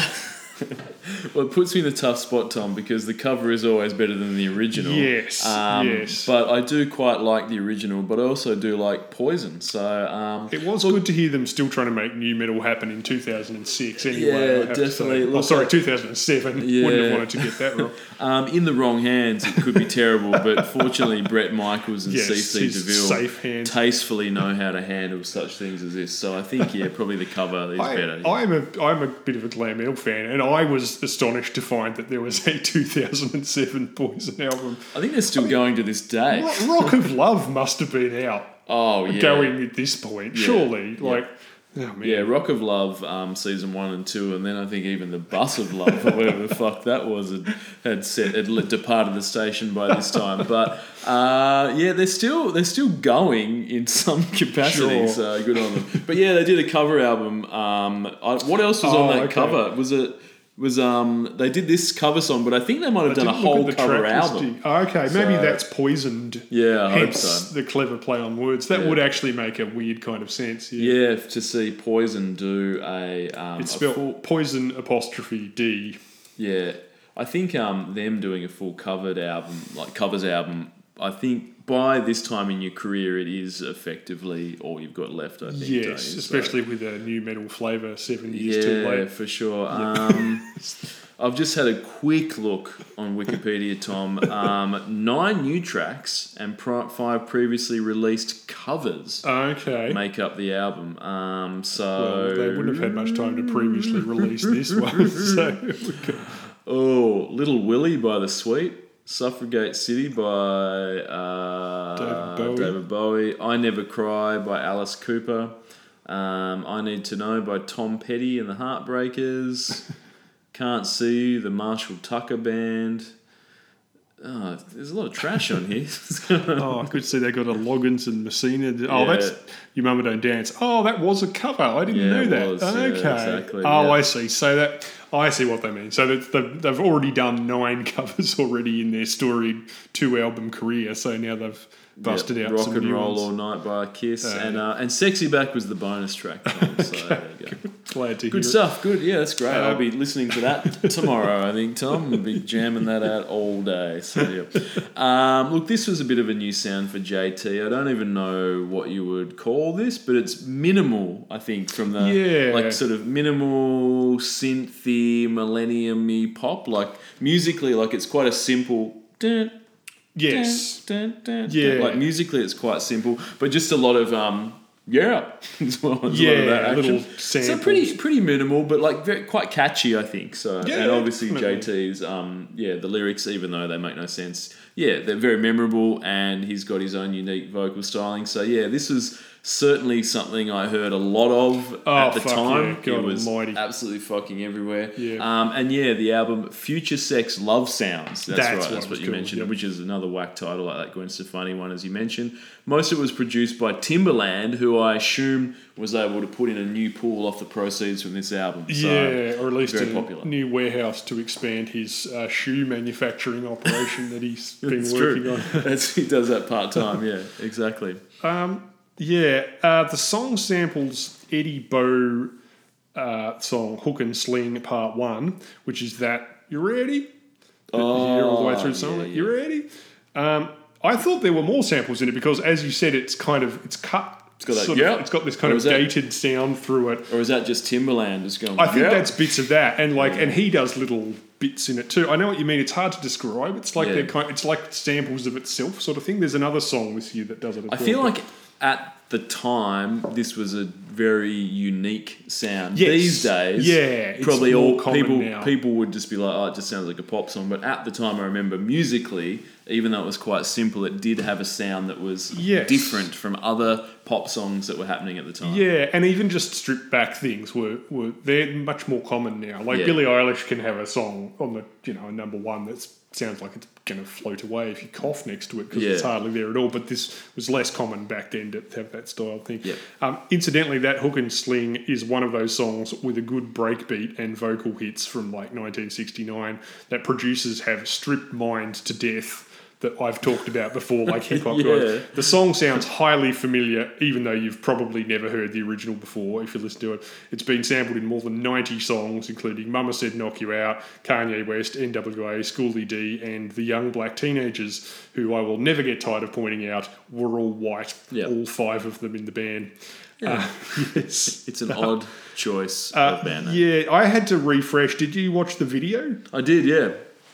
Yeah, He's wearing a suit. he is. He is. No, it's good, yeah. So the music video was directed by Michael Halsman, who also did Martika, Love Thy Will yes. Be Done, and Richard Marx Hazard. What can I say? The man loved black, and he also loved white. Yeah, oh, definitely. This isn't quite black and white. In my memory, it was, but Yeah. I rewatching it. But you can tell he really wanted it to be. It's sort of super washed out and uses that blue-grey effect. Yep. In a lot of it, it's almost grayscale, that kind of 90s blue computer effect. I didn't think it was actually a bad video. No, not at all. He actually gets to do a bit of acting. It's like a kind of little mini spy movie, one of those, pretending we're doing James Bond things. But yeah, he's not bad given the right role. Like Sean Parker, the guy from Napster and Social Network, I reckon he was pretty good as that. Yeah, definitely. I haven't seen whatever that one with the dog. When they tried to make him a movie star briefly. Yeah. Is that a film with JT in it? Yeah, it's called it's not The Power of the Dog because that's a new show. It's something. Yep. Yeah. Anyway. Did you Slumdog. Did you see him in Southland Tales, Tom? JT. I did, yes. That was the best scene in Southland Tales. Yep. Not that's a particularly high bar to clear. Or maybe that one with the Rock staggering around on drugs, kind of confused. Yeah, I'm still waiting for Richard Kelly to release the promised real version of the fixed up version or whatever of that film. I wouldn't hate a Mission Impossible-esque role for JT. Yeah. He's quick on his feet. He looks good in a suit. Chicks love him. maybe he could go up against a sort of Spectre-like consortium composed of the insane, hideously disfigured former members of NSYNC. Yeah. You know, conspiring to destroy the world from the shadows. Look, Tom, I'm putting it out here. I've heard rumours the next James Bond. You've heard it here. Well, either that or the next Johnny English. Couldn't be worse than some. Sorry, just maybe he can be the fifth Bourne Identity or whatever. Oh yeah, that one they keep trying to bring back from the dead. Yeah, definitely. So look, what about the lyrics, Tom? Written by JT, produced by Timbaland, as you said. I'm bringing sexy back. You motherfuckers, watch how I attack. If that's your girl, better watch your back. Not sure why I'd be watching my back, but I guess he's bringing sexy back because she'll burn it up for me, and that's a fact. What do you reckon she's burning up for him, Ben? Some sort of evidence, I think, in a trial. Maybe that's if it was Shakira, I assume. Destroying maybe tax it's records. A hips don't lie type situation. Yeah, definitely. No, I'm not sure. Either way, it sounds sexy to me. Maybe she found a way to generate geothermal power downstairs, and now his underpants are off the grid. I would suggest that could be the case. My best guess. Number one song with "motherfucker" in it. It's you know, when you're going for this, when you're going for a song, you think this is going to be the first single off the album. I'm going to get it out there. Got to get it onto radio. It is a bold move, but you can always just do a bit of a beep over. Oh, it's always the mother. Edited. It's the mother arcers by this point. They've moved past the beep, but they still don't have the balls to have. Yeah, the they've word got rid of fuck beeps, which is good. Yeah, definitely. Yeah, that's right. They just usually go. Yeah, they just drop the vocal down, don't they? So it's just silence for a bit. There's an entire Flight of the Conchords song where they just do it with their own voices, which is pretty funny. 67 cents. 24 million listeners for JT. We knew that. 2 weeks, still a surprise for me. I just assumed it would have been. These Discogs prices are creeping up this year. Do you reckon maybe it's because apart from that Chris Brown single, which is 2 cents, well, that was probably set on fire. Do you reckon maybe it's because they are printing less physical stuff nowadays? Yeah, I do. So the physical stuff on Discogs, which is what Discogs sell, they're not selling digital files. Yep. Maybe they're.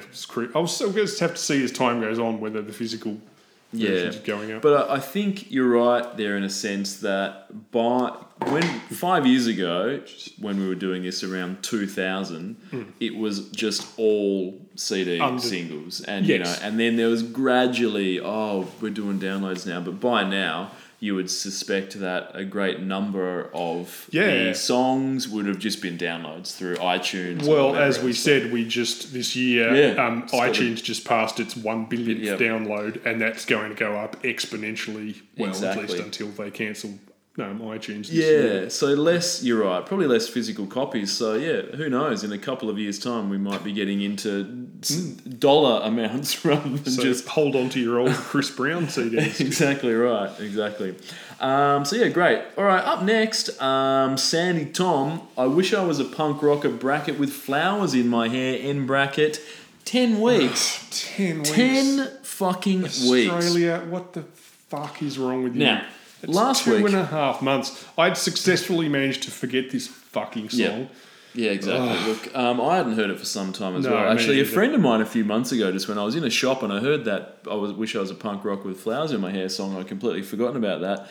And it was terrible. And I was like, yep. So, look, last week we had one of the worst songs of the decade, and to be fair, the millennium, with Crazy Frog, Axel F, where conceptually the entire thing was completely fucked. Whereas with this, I must say that only the lyrical concepts are completely fucked. Is that a fair assessment?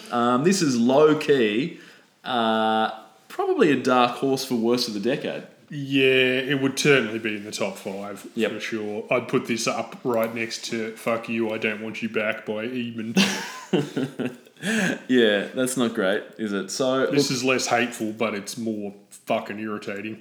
Yeah, now, it does make the listener ponder, though, such deep questions as what is music, as this doesn't actually have any. Yes. Nothing. Yeah, no, you're quite right. Nothing that I would consider to be composed music, but then people might say, just music doesn't have to be composed. It can be, you look at sort of jazz and impromptu type music where people just get into a groove and go off the cusp and try and do things. So just because something is impromptu doesn't mean that it can't be music. Yeah. But this is someone shaking a maraca for a couple of minutes with a bit of hand clapping from time to time. It's barely a song. Yep. It really is. The production is 90% raw vocals, and she does not have the Janis Joplin voice you need to pull that shit off. Yep. It also forces you to learn to listen to the lyrics even harder, which we'll get into, but I know singers fucking love the idea of the first verse or chorus with no instrumentation to highlight the beauty of their voice and lyrics, but the number of them with the combined vocal talent and songwriting ability to justify that is about as high as the ticket price for a Sandy Tom show right now.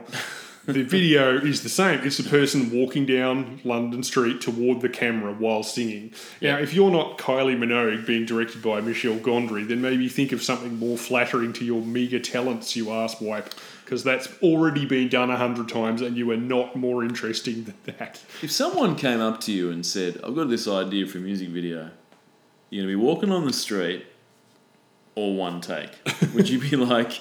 The first time someone did that, I'd be like, that's cool. But by now, it's total bullshit. Yeah, Look, it's like someone saying, hey, what if you had a bunch of signboards with bits of the words printed on them, and as they came past, you dropped them onto the ground in front of you? Well, like, okay, that wasn't particularly interesting the first time someone did it, and people have copied it 400 times since then, and it got progressively less interesting each time. Yeah, so unless I'm simultaneously got fireworks coming out of my anus, then probably no, I'll think of something else, thanks. Yeah, look, so as we said, this song has no music, what I would consider to be music, but I guess the backing track doesn't really matter with a song when you have such sublime lyrical content as this song.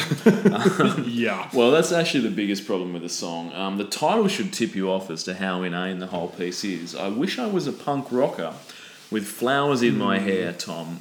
I wish I was a punk rocker with flowers in my hair. Yes. Now, I don't expect everyone to know all the tropes of punk rock, and I wouldn't expect Sandy to get around a swastika shirt in the music video as a tribute to Sid Vicious, or sing about heroin abuse or living in squats. And yeah, maybe you want to avoid focus on some of the less glamorous aspects of punk lifestyle and focus instead on Vivienne Westwood and high fashion.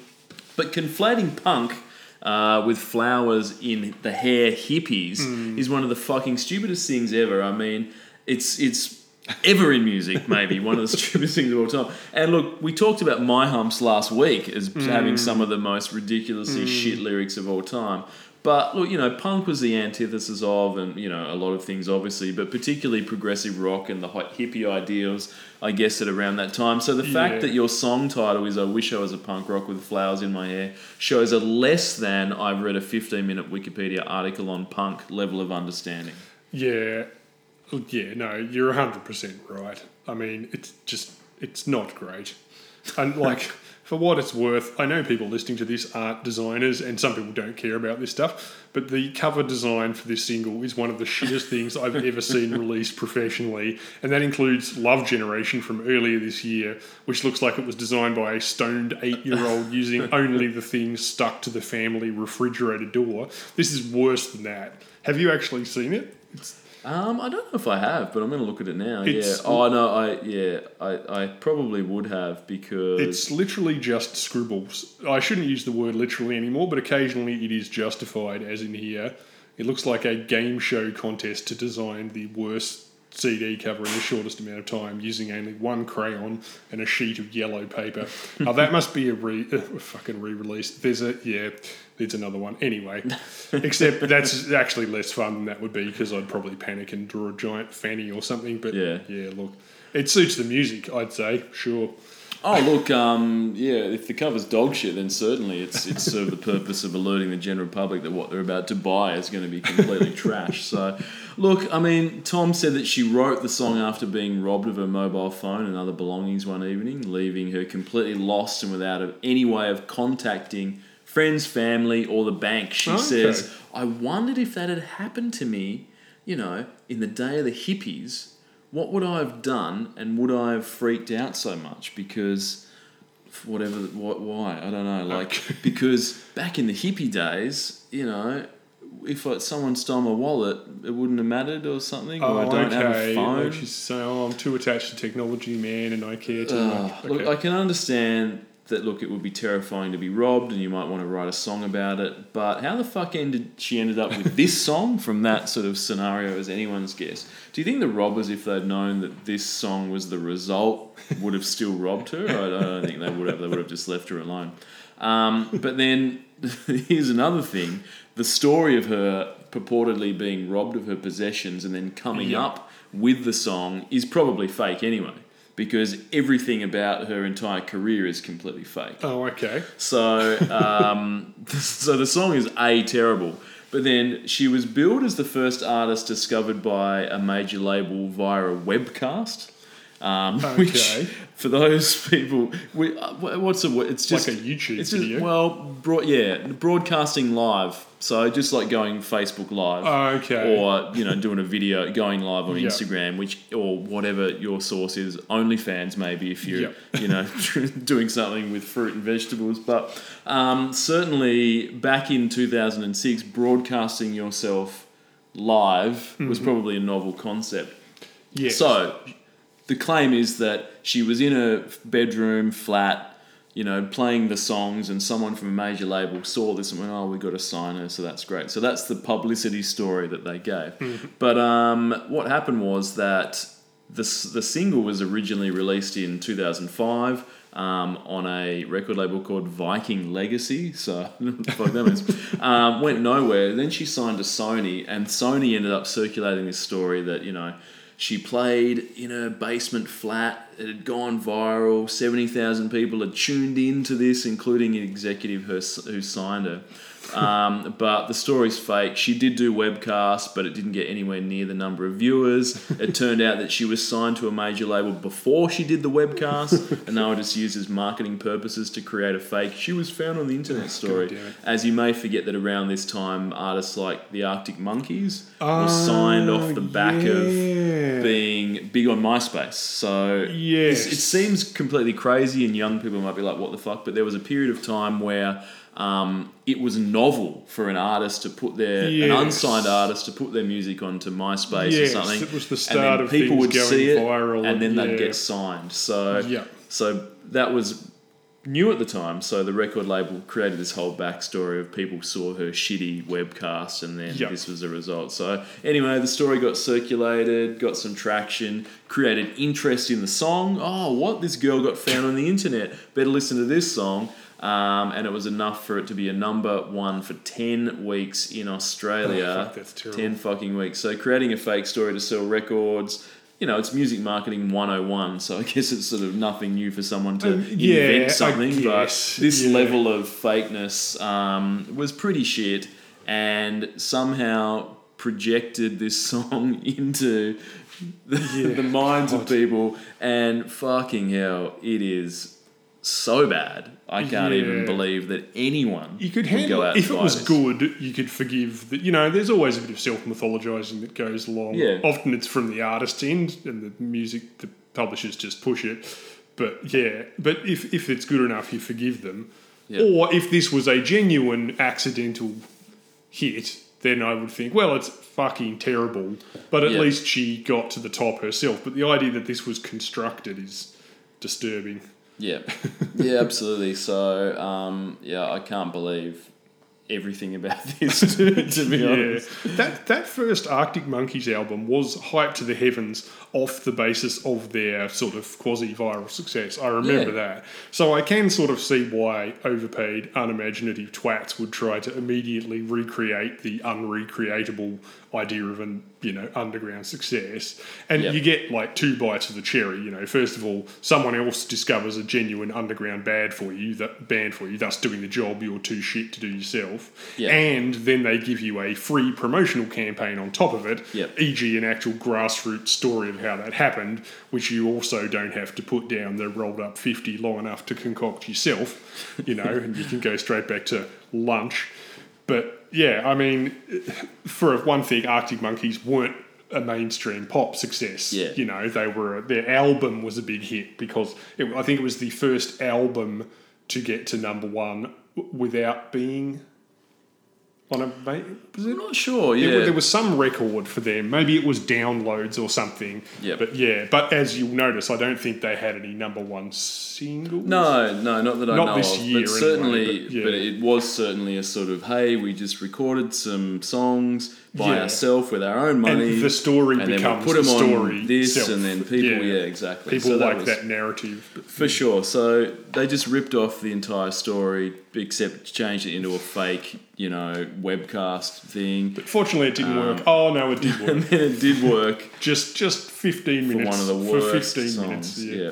So that's terrible. Look, her follow-up single only reached 36 in Australia, and she's done fuck all since on the charts. So I guess that once people... I don't know whether people even bothered to find out that the whole story was fake, but anyway... I'd her never career heard that just story completely... at all. I just thought, fuck, this song sucks. Oh, I hope it the goes song away is so quickly. bad you wouldn't bother doing Yeah. any research into the backstory because you're just like going, I hope she goes away, and she did. Her covers collection did feature November Rain though, so which How dare you. I'm sure she did that justice. Better hope Axel doesn't find out about that. Yeah, exactly right. So look, Charlie Brooker, Charlie one of Brooker. my favourites, who used to write a lot on The Guardian back in the day. Yeah, so used to do annual TV white things. He's busy these days doing stuff, so to probably not just write articles about random crap. Oh, he most of does the Black time. Mirror. Well, exactly. Yeah. So that's probably, I'm sure that's his full-time job now. But I remember reading something about that Charlie Brooker had written about this song like years ago. I remember that. And I tried to find it, and I was able to find it. And he said, I've not heard the Sandy Tom single all the way through yet, but I've seen the TV ad about 6 billion times, and the short poxy burst on that is more than enough to convince me that her sudden rise to stardom wasn't the end result of a shrewd marketing campaign. Then the implications are terrible. To believe the official story that thousands of people voluntarily subjected themselves to this shit online, then recommend it to their friends, is to lose your faith in mankind completely. So look, I think that's a fair point. That That's the true, marketing yes. campaign is At least- terrible, yeah, but the at least- alternative is worse. Yes, and no. that is that people actually just went and bought this. But this was an authentic viral hit. Yeah, exactly. No. So I don't know. Man. Look, lyrical highlights. They can't be many. Oh, look, They're all at highlights. the end of the aren't they? chorus, she says, I was born too late to a world that doesn't care. Trust me, Sharon, nobody in the 60s would have given a shit either, and punk rockers would have spat directly into your Yeah, face. exactly. Much like Alanis Morissette's song Ironic, even at the time, people pointed out the obvious flaw in the title. And much like Alanis herself, this made Sandy defensive, and I believe her argument was, look, I know punk rockers don't wear flowers in their hair. The next line says, in 77 and 69, revolution was in the air. E.g., I guess she's trying to combine the popular conception of two cultural movements into a sort of quasi-sentimental generational malaise at having nothing to fight for, all by comparison to these two eras. I mean, some people might say there was plenty of shit to fight for in 2006 and indeed every year since. Maybe read a fucking newspaper. Or they might say that Radiohead managed to do it with the words, I wish it was the 60s, I wish I could be happy. That's 12 words in another much better song. Or they might say that if you have to explain the grammar of a song in interviews to your own irritation, then maybe you should have worked a bit harder in the first place instead of staring out the window and daydreaming about a time when record shops were still on top and vinyl was all that they stocked and the super info highway was still drifting out in space, ? Kids were wearing hand-me-downs and playing games meant kick-arounds and footballers still had long hair and dirt across their face. Yeah. Now, leaving aside the weird shit about footballers, does she realise that record shops still exist? Nobody is forcing you to use the internet. You can still play kick the can in the fucking park whenever you want. And that vinyl was a massive fucking pain in the dick, which is why most people don't use it anymore. Do you think Yeah, she's... it's probably Good fair. luck walking around staring into shop windows thinking about how awesome you look while listening to an entire record player in your fucking pocket. Yeah, look, and that's the other thing about this song. The title's moronic and makes no sense, but then the rest of the lyrics are just as bad Oh throughout yes, the entire no, song. it's like ironic. No matter how many times you explain, like even if we take your word for it that this is what you meant on purpose, it doesn't stop them being a big pile of crap as well. Exactly. It's right. not. There's no saving this one, love. No. Sorry. So look, 10 weeks is just depressing, isn't it? I mean, It's that's bad. completely It's insane. bad. This So- is a bad argument for a singer-songwriter. Yeah. I'm going to have to agree with Chris Brooker here. I'm going to put this one down to a giant fucking, mind control conspiracy by record companies and hope that the Australian public gets some sort of pass from that. Maybe it was just, what? 10 weeks. 10 They found her weeks. on the internet? Oh, that's interesting. Maybe I'll The check this internet's out. a new thing. Yeah, sure. Maybe. Let's say it's that. Quickly. All right, Let's 18 move on. cents. Don't buy it under any circumstances. 466,000 listeners. That's too many. This must be on a playlist of like worst songs of forever or something like that ends up somewhere. But yeah, it's terrible. All right, up next. Speaking of terrible, the U2 and Green Day, the Saints are coming. Only 1 week for this 1 week for this. So this is a cover of the Skids' 1979 song, and it is not great. The original is about a billion times better, but given the parties involved, that's rather obvious, I would have suggested. So yeah. Yeah, the Skids were a Scottish punk band. This song is from their second album, Scared to Dance, and only got to the giddy heights of 48 on the UK charts in 1978. The members went on to form Big Country, who you might know from their one hit in a Big Country. That's like sort of C-tier, AOR, 80s supermarket rock, But yeah, I'm with you. Like, I do prefer the original, but I've got to say, I don't think, unlike Chris Brown and bloody The Waitresses song, Yeah. I don't think the gap of quality is so big. No. Here. It's not a particularly memorable 1979 song, frankly. No. And I don't think this is too... maybe I might just be getting, some sort of weird psychological situation after having to listen to I Wish I Was a Punk Rock with fucking flowers in my hair. But I don't think... This isn't that terrible. It's just kind of... It's just kind of It's bland. just kind of mediocre, yeah. But look, the single was recorded as a charity single to Yes, assist to the a good victims of purpose. Hurricane Katrina. So Yeah. them doing this song, you're right. It's like a kind of Live Aid situation. Like, it's just like, well, this is sort of mediocre, but it's to a good cause, I guess. So, Yeah, look, do you think though, I mean, obviously if your house was destroyed by Hurricane Katrina, all of your possessions were lost, you had nothing but the clothes on your back, no food, no clean water, nothing, and you were approached by a charity and they said, people have donated money, we can assist you in getting your life back together, and you said, oh, what people? And they said, U2 and Green Day recorded a cover of the 1979 Skid song, The Saints Are Coming, What? and then they played you the song, and you realised the money you're about to receive was a result of this song. Do you think you'd say, oh, thanks, I'm good? I might say, why don't they cover The Waitresses? Probably would say that. Over the helicopters go, what? The Skids? Who Yeah, are that's they? just true. I don't know. Look, the good people of New Orleans would, do you think they'd rather drown than have the levee rebuilt from funds generated by this song, do you think? I don't really know. If I was on a rooftop, I'd rather the funds to repair the levee come from U2 and Green Day doing The Saints Are Coming than Madonna covering When the Levee Was Dry. Yeah. Than good old boys drinking whiskey and rye. It's New Orleans, though. I mean, don't you want Phil Anselmo covering an I Hate God song? Do you think that's probably what you would prefer? But which song bit? Perhaps Masters of Legalised Confusion. That's kind of appropriate in the aftermath. White Neighbour. That seems fairly appropriate. What about New Orleans is the new Vietnam? That's true, yeah. That seems, on an outside chance, maybe Sister Fucker 2? Sister Blocker Part 2, yeah. I think so. Hard to know, but yeah, I'm not sure. I think I the didn't people actually knew. know they were from New Orleans. Oh, they are, yes, they are. That makes more sense. Look, anyway, I guess we can't be mad at these guys for Oh donating the funds over no! there. Like the Live Aid stuff, But as you say, it is pretty dull. Like Yeah, look, this is the only number one song for Green Day. So Yeah. we've spoken about U2 before. I don't in think the we need to- mainstream, they would have been Yeah, on the alternative charts all the time. They've sold a fuckload of records, but we Yeah. don't. U2. We've spoken about Boner and The Edge enough. We don't need to talk about those guys much anymore. But yeah, Green Day. This is their only number one. You Even would've- that time of their live Yeah. song. Absolutely, you would have thought that would have been. That was around everywhere for like 5 years, but that only made it to number 2 on the charts. So this is the only time we get to talk about Green Day. You got anything to say about them? Yeah, Green Day frontman Billy Joel Armstrong. He told reporters why he chose to participate in this. We hope that by collaborating with U2, we'll remind the public that the people of the Gulf Coast are still suffering. Katrina was last year, obviously, and still need help to rebuild their lives. The Edge and Music Rising are providing support to schools, churches, musicians, etc. We're honoured to be asked and proud to be part of that sort of thing, you know. Yep. Much like a lot of Bono's good works, that seems undeniably well-intentioned, but also a good bit of self-publicity, especially covering a song called The Saints Are Coming.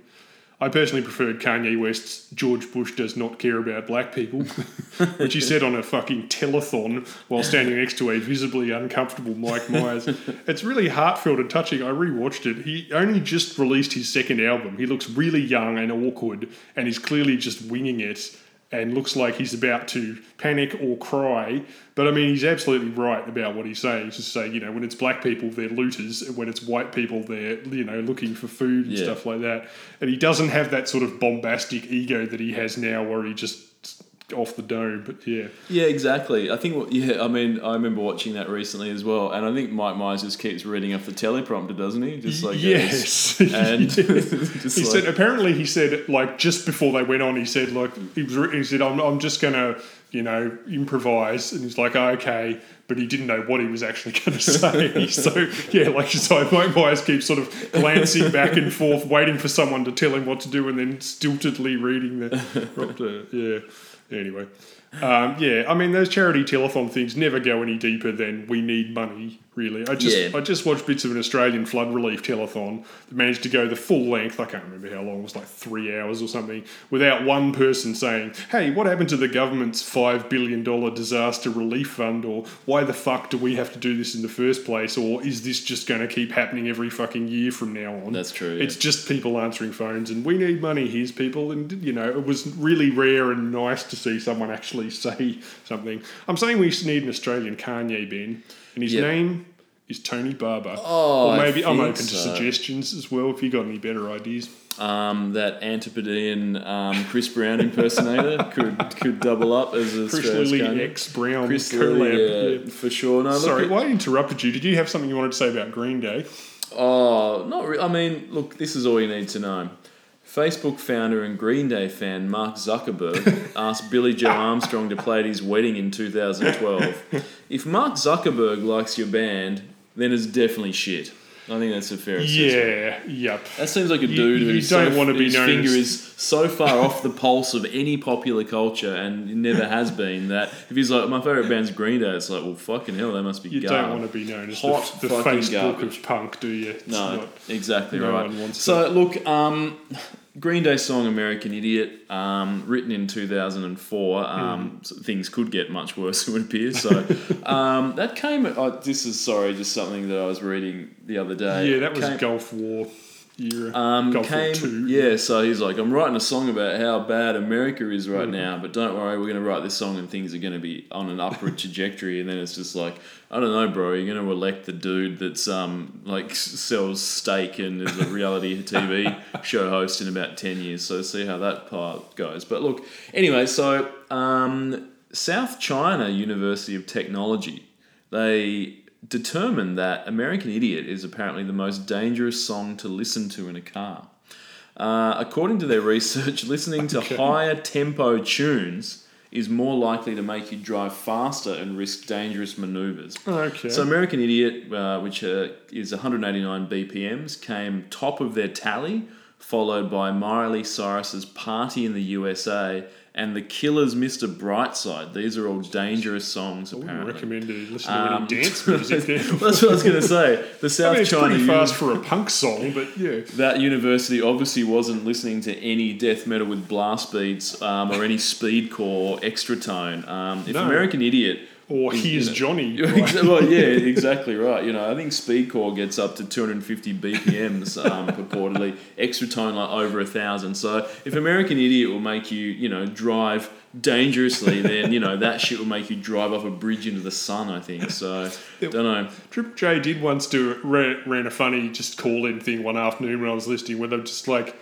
One of the announcers said, I nearly crashed my car yesterday because I was listening to this song. And it just said, ring in if you've praned your car from listening to a song, and like dozens of people rang in and said how they'd just been gone a bit too fast, or like they were tapping their foot like at the lights or something, and then tapped the pedal or something like that. It was just, I thought that would be a fairly isolated thing. But it happens all the time. So don't go listening to American Idiot. It's the most dangerous song that exists. I'll try and resist. I'll try and hold back. I've deleted all Green Day off my iPod, Tom. So it's completely gone. So 1 week for this, $2.82. Jeez. So I don't know if you buy this off Discogs for $2.82, if Discogs then pass the money on to it may have been only released on a charity album copies, or something. Probably. Yeah, exactly right. So I should have checked that. It's not. That's not. And then 17 mil for U2, 20 mil for Green Day. There you go. What are the lyrical highlights? It's all about the Saints. Is that right? If I had to guess, I'd say they chose the first 4 lines of "Rising Sun" at the start that Billy Joe sings. Just because it's got the word New Orleans in it. Oh, okay. Presumably not because it goes on to make it sound like the shittest place on earth. This is a mashup. Sort of, but really he just sort of sings the first 4 lines of New Orleans, sadly, which doesn't match the rest of the song. It's just because it's got of Rising Sun, just because it's got New Orleans in it. And it makes New Orleans sound like a poverty and crime-ridden shithole. The original Skids song seems to be maybe about an absent father, using the weather as a kind of metaphor, although the lyrics do work in this version. So props to whoever picked it, if it was Bono or someone else. Like, they are weirdly kind of similar to it. The Saints are coming, I say, no matter how I try, I realise there's no reply. A drowning sorrow floods the deepest grief, how long now? Until a weather change condemns belief, how long now? When the night watchman lets in the thief, what's wrong now? Now, the last line isn't in the original, Ben, but you know Bono, he never saw a lily that he didn't think would look better with a thick coat of gold paint dripping all over it. So, I think that's some sort of Bush reference or something. But still, the first two, the 2 lines there, a drowning sorrow floods the deepest grief until the weather change condemns belief, that's just coincidentally happens to be about. And also the trying to call the Saints, but they're not, but realising they're not coming, Did the Skids provide a response? Did they say, look, our lyrics are like our children, how dare you take what we've done and then change it for your own, publicity? I assume they were too busy on a big country reunion tour, as part of a 20-song 80s bracket. And then the Skids are songwriters of that song. They would have received some royalties from this. So did they keep them, or were they forced to give them to Hurricane Katrina victims? What if the members of the Skids are like, I'm fucking destitute, bro. Like, I need this money, and it's like, you got to give it to Hurricane Katrina. It's like, like I said, the highest this got was number 48 in the UK, the original, and I think back then that meant about 500 copies. So they probably need the money. Probably, exactly. Yeah. Anyway. Good on them for, they're back. Maybe they toured off the back of this. Maybe they played around and everyone just went, it's from that Green Day thing about floods. Cool. So up next for 2 weeks, Scissor Sisters, I Don't Feel Like Dancing. Yes.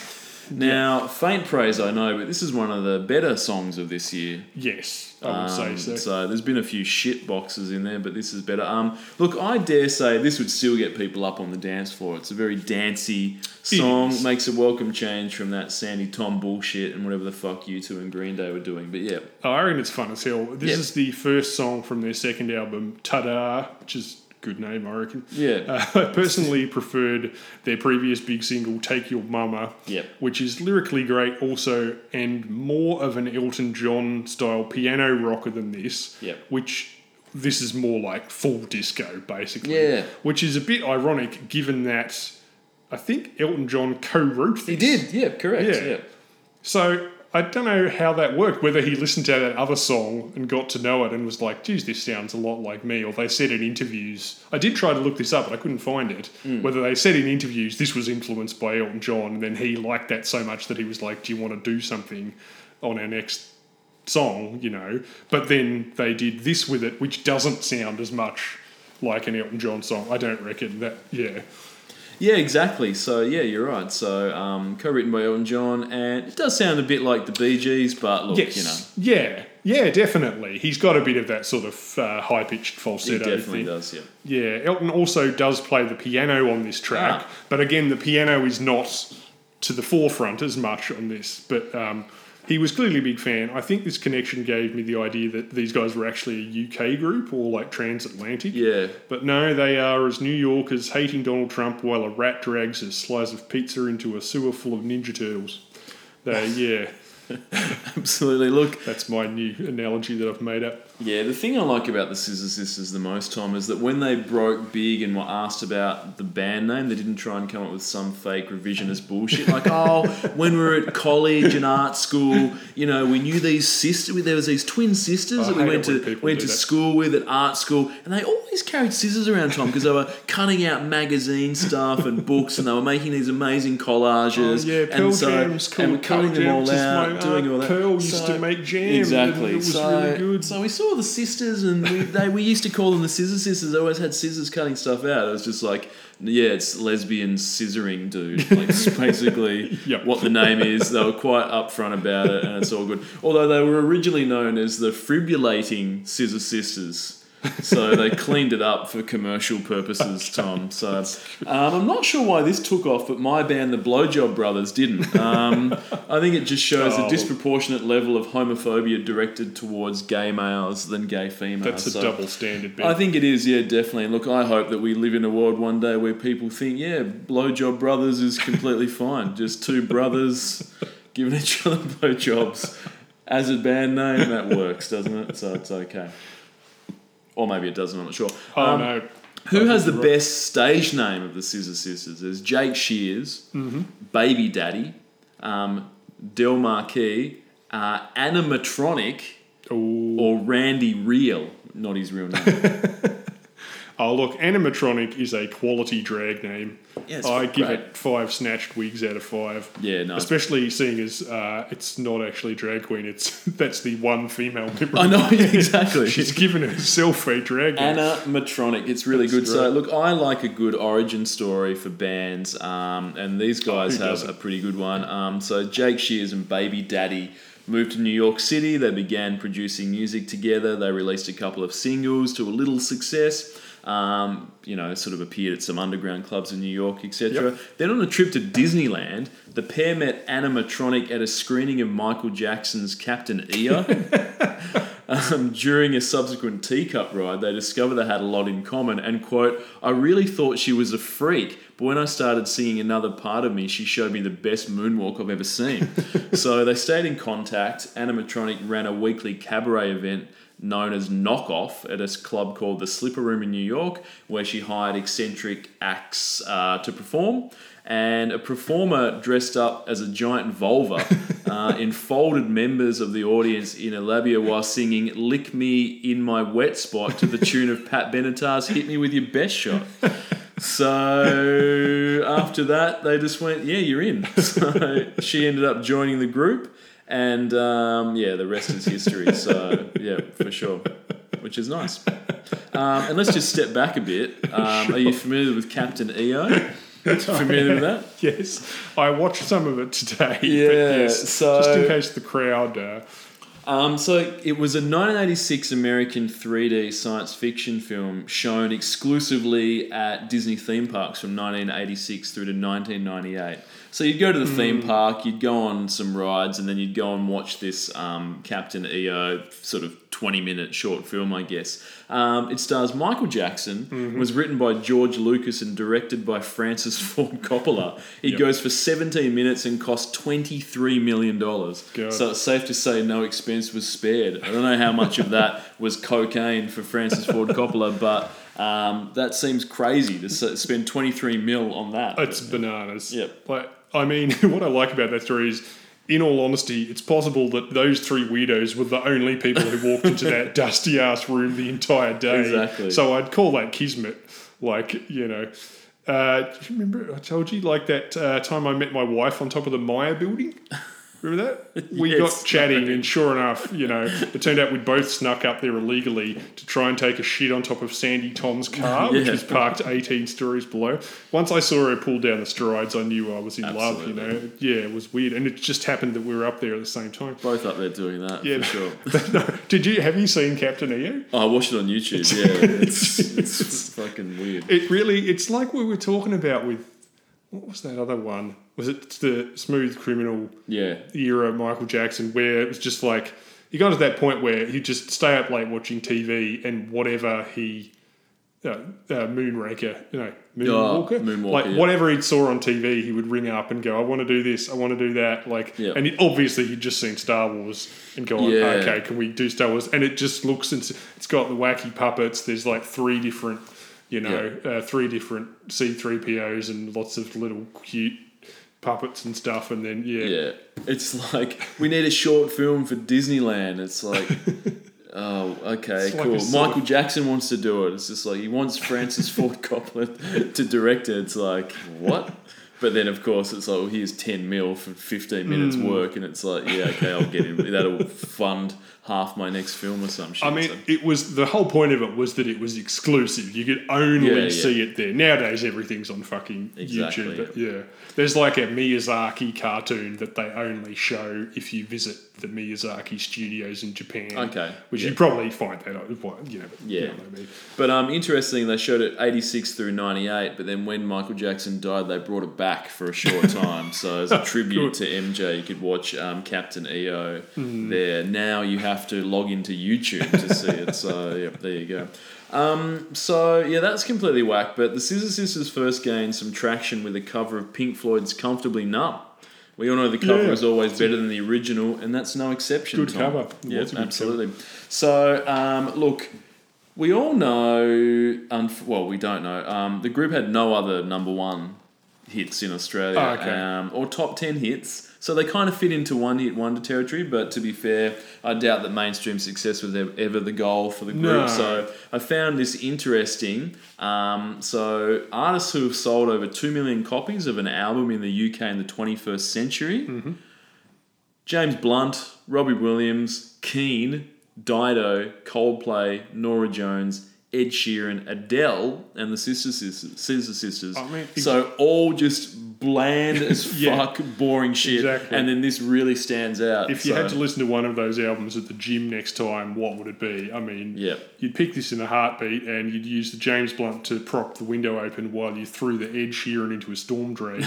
You got to be careful, Ben. If that landed on the street, some child might get hold of it. That's true, yeah. You know, it's not to be trifled with. Oh, if a there's gateway no drug canals, to other garbage. the so. weakest shit ever invented. Exactly. Yeah, no, I think this is good. They did get songs played on alternative other stuff. Like I said, Triple J played the Comfortably Numb song. They played, this was just this was just a crossover hit that made it to number one. But certainly in the alternate scene, they had a lot more songs that I knew certainly. Yeah.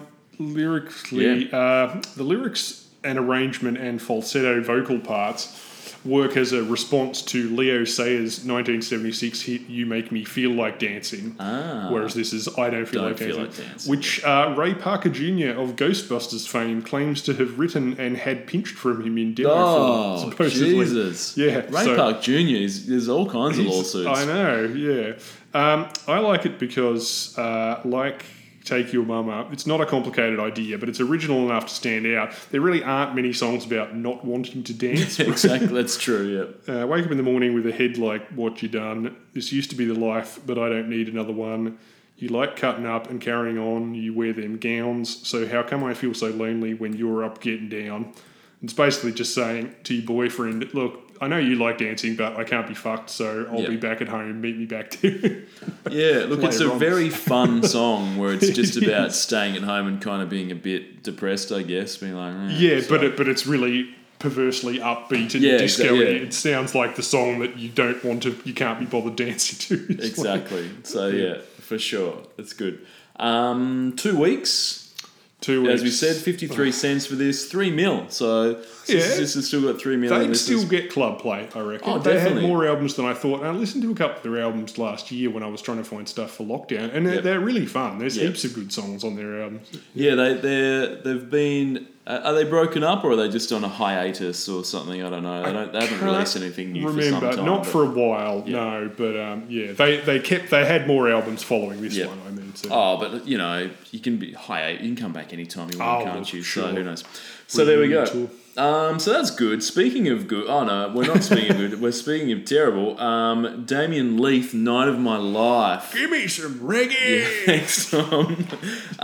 It had to fucking happen. It was inevitable. The Idol winner from 2006. At least they're here we thinning go. out a bit as we go on. The other week we had like the winner, the runner-up, the fucking shockers. final 12, Casey Yep. Donovan's, fake lover, Shannon Noel, all this this other shit. bollocks, So this year we've only had this dude. So look, an acoustic ballad delivered with all the passion you might expect from someone performing a cover outside of a hot dog stand in the foyer of Kmart.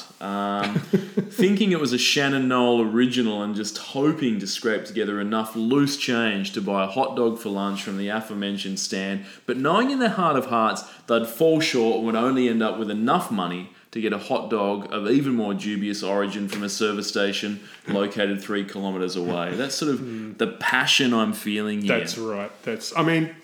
Admittedly, that's not an uncommon level of passion to get from a Australian Idol contestant. Yeah. But yeah, he really does bring it home. He's got the look. He's got the vibe. Yep. I mean, he's really like, you say hot dog, I say maybe a traveller's pie, Ben. Yeah, that's true. The only pie that dares to ask, what if a pie looked even more like a tiny coffin than a pie already does? That's true. Have you tried the traveller's pie? I haven't, no. You had one of them? It's the pie favoured by jet-setting international sophisticates on their way from Rome to Los Angeles via a connecting flight in Dubbo. Okay, nice. It's basically just someone thought, how can we make a pie more hand-friendly? Yep. What if we made it longer and thinner? That's good. That's good. That's the way forward. Otherwise did not improve it in any way. Good. Well, it's the filling that you probably want to work on rather than the Yes, shape. That's the right. problem with airline food. It's not the shape of that airline Parmigiana that's causing me to not want to eat it. Or maybe focus your energies on, hey, what if we improved bain-marie technology since it was invented by the French in 1902? Yeah. It's a We're way not gonna do that. of keeping pastry items warm in a way that doesn't turn them into a soggy wad of starch. Exactly. Anyway. Yeah. Fucking hell. Look, this fits firmly into dude performing at Irish Murphy's on a Wednesday night that wasn't bad, but also wasn't good enough for you to bother finding out his name or when he 100%. was performing next. Yeah, So, long-term residency written on the back of the toilet door type. yeah, how someone makes it from okay solo acoustic cover dude to winner of a talent contest broadcast on national television is anyone's guess. So God this is damn it. pretty bland. Look, I don't know. If you look this up on Genius, by the way, the autofill cover image is from an album entitled The 101 Greatest Housework Songs. And we both know it absolutely doesn't even earn a spot on that list No, fuck unless no. you're yelling at me to clean behind the toilet properly or you'll threaten to play this again. Yeah, that's how you're going to get housework done as a sheer threat. So this is Guantanamo Bay level material, isn't it? I think. So, Yes. Look, he still appears to be releasing music, I assume to fulfill his own creative desires, as I doubt anyone could possibly want to hear his album Roy, a tribute to Roy Orbison. Do you want to hear Pretty Woman performed by a man generally accustomed to busking for hot dog money?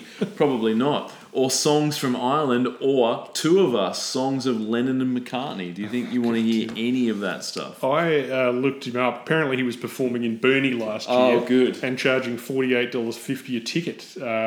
I one out of those two facts I found believable. $48. Is that Australian dollars? or is I that- know, it was a whole fucking performance too. It was like a play with him playing both roles, really leaning heavily into that Irish nonsense. But yeah. Yeah, look, his website states over the years Damien has crafted the best performances for all occasions and every environment. From MC hosting to performing with his full band, Damien is a natural boy entertainer. Now, that raises a few issues. It does. I mean, admittedly, Damien can sing and play guitar. He's got a nice falsetto, hence the Roy Orbison thing, I guess. He was also a semi-professional musician in Ireland. where he was also a citizen when he won Australian Idol, the amateur Australian singing competition. Now, some might call that flagrantly dishonest, Ben. Some might even get angry. But every time I try to muster an emotion while looking at a picture of Damien Leith, my brain simply slides into neutral. Yeah. It's like trying to maintain an erection while laying face down in a bath of chilled porridge. Yeah, I think Just that's- impossible. It's just like 2 drops of liquid Prozac into the eyeballs. Yeah. Some people, have also suggested that at 30, Leith was too old to be a pop idol. Now, that's completely unfair. Pop music is still ultimately about music. And speaking of music, you can listen to all of Damien's songs right now on his MySpace page. That sounds like a shit joke, but it's not. You can. His MySpace page is still up. I'm going to check and that running. out straight away. That's awesome. What I found interesting about his website, Tom, is that it says that, as we mentioned, he's crafted the best performances for all occasions. Yes. And every environment. That's a weddings. That's a big brief. Just the Hague for war crime sort of That's right. trials. So Ceremony to welcome invaders from another planet, show them what human culture looks like. exactly right. Camp So, David, trying to get the Israelis and the Palestinians to, find some common ground. for sure, definitely. He's got music for all Shannon of that. Knowles' wedding. It doesn't really matter, just Shannon Knowles' next wedding. next wedding. Definitely all occasions and every environment. That is a bold fucking That is a claim. bold claim. But look, he's a natural born entertainer, so which is in the next sense. So let me ask you a question, Tom. How likely are you to sign up for the Damien Leith Academy? At just $97 a month, you get songwriting course, singing intensive course, unlimited access to Damien Leith Academy, monthly live calls that keep you accountable and motivated. Now, I'm not sure I could think of a worse way to spend $97 a month.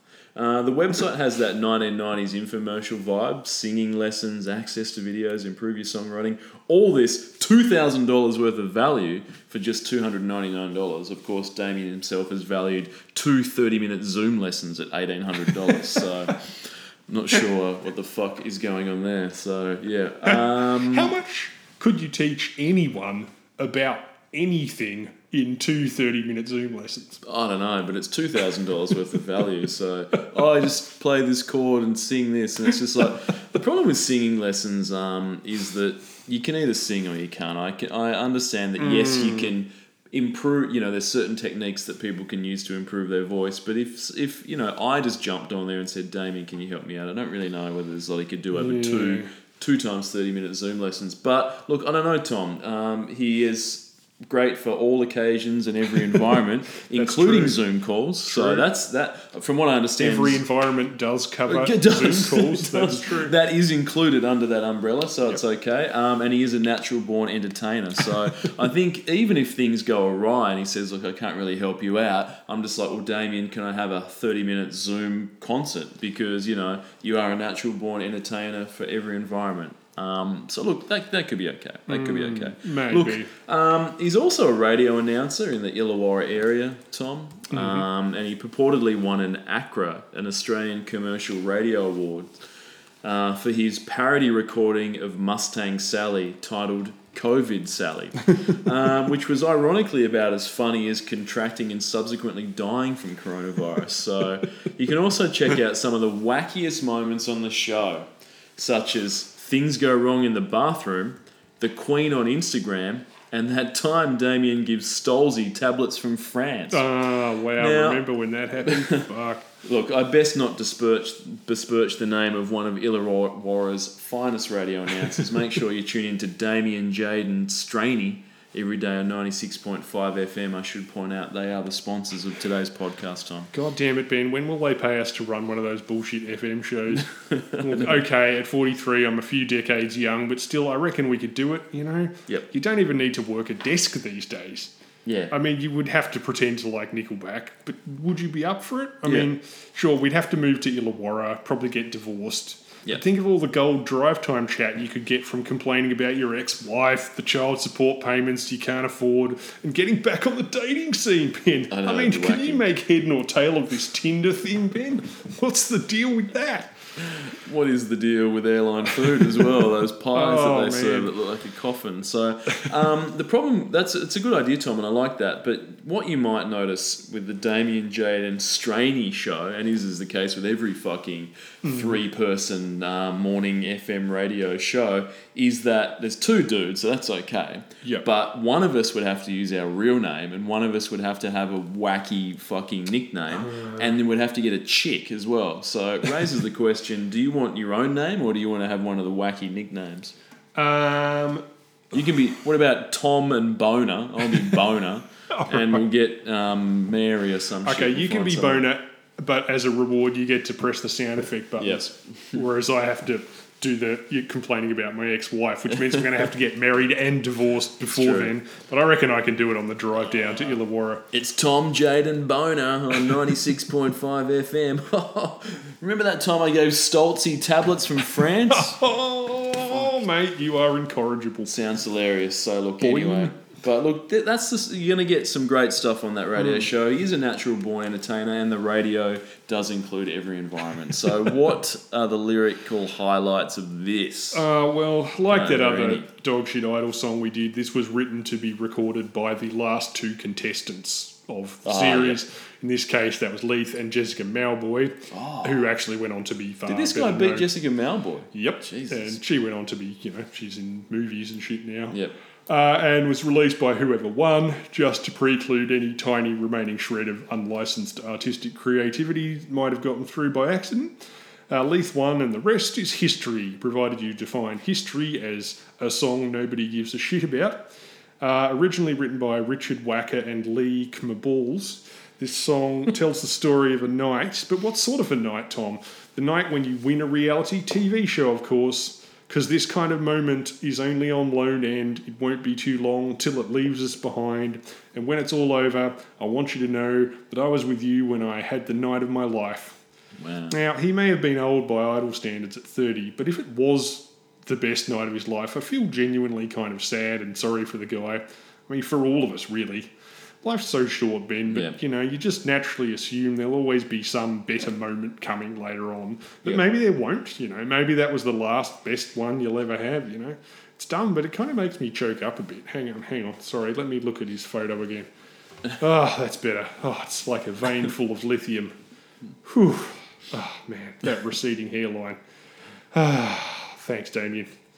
All right, quickly, let's move on before the I know what Damien you wears mean. off. It is a bit sad. I mean, I think about probably the best night of my life, and you sort of hope that you'll be able to recapture that sort of feeling again. And I sort of thinking about it now, that time that Stoltzy gave me tablets from France, and it just sort of mate, just you one are of the best, one of the best nights of my life. Yeah, that time I met my wife parking one over the edge of the Myer building onto Sandy Tom's roof. Exactly. That was great. So 66 cents for this, that's way too much money. Do not do that. Insane. And 36,000 listeners on man. Spotify. That's about what I would have yeah, thought. that's what I thought. Still as too well. many. And 36,000 of them would be on winners of Idol playlists. Oh, it'd be a winner, Idol winners playlist, exactly. So no one's selecting any of his songs to listen to. The irony is not irony, I don't know if this qualifies as irony, but he's not terrible. It's just that, like what you would assume from Australian Idol, it's just not bland. good enough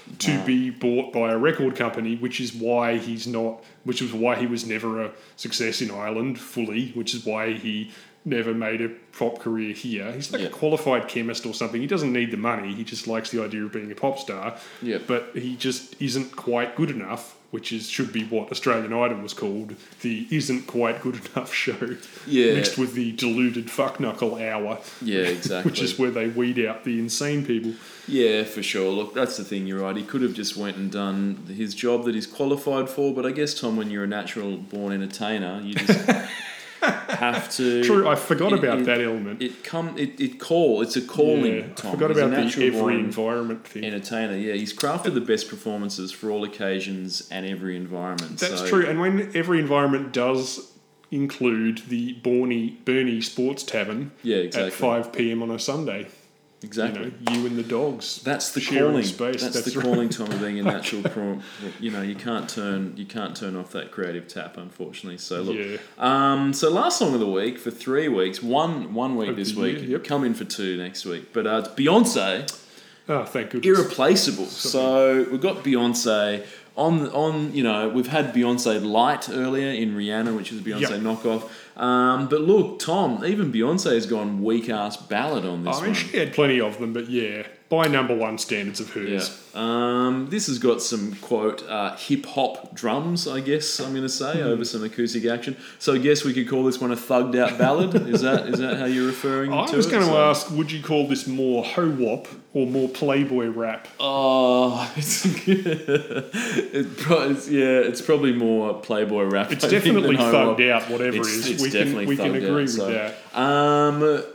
You know, I don't know. What do the Bayhive think of this one? Do you know, Tom? Do you know what they're feeling on this? Do you know how you become a member of the Bayhive? Like, do you... Is it Bayhive or Beehive? I've only seen it written down. I was think never it's sure. Bayhive, Bayhive. It wouldn't make sense, would it? It's Beyonce. Yeah. So, Beyonce. I mean, so do you just... So, for example, do I just say, you know, oh, I like Beyonce, I'm a Beyonce fan, so then you're in the Bayhive? Or is there some sort of initiation ritual or ceremony? You know, like, do I need to go to Brash's and just start smashing up everything that's not a Beyonce display, and then they go, all right, you're in the Bayhive now, you proved yourself? I don't really know how it works, but anyway. I'm not sure. Maybe I'll never know.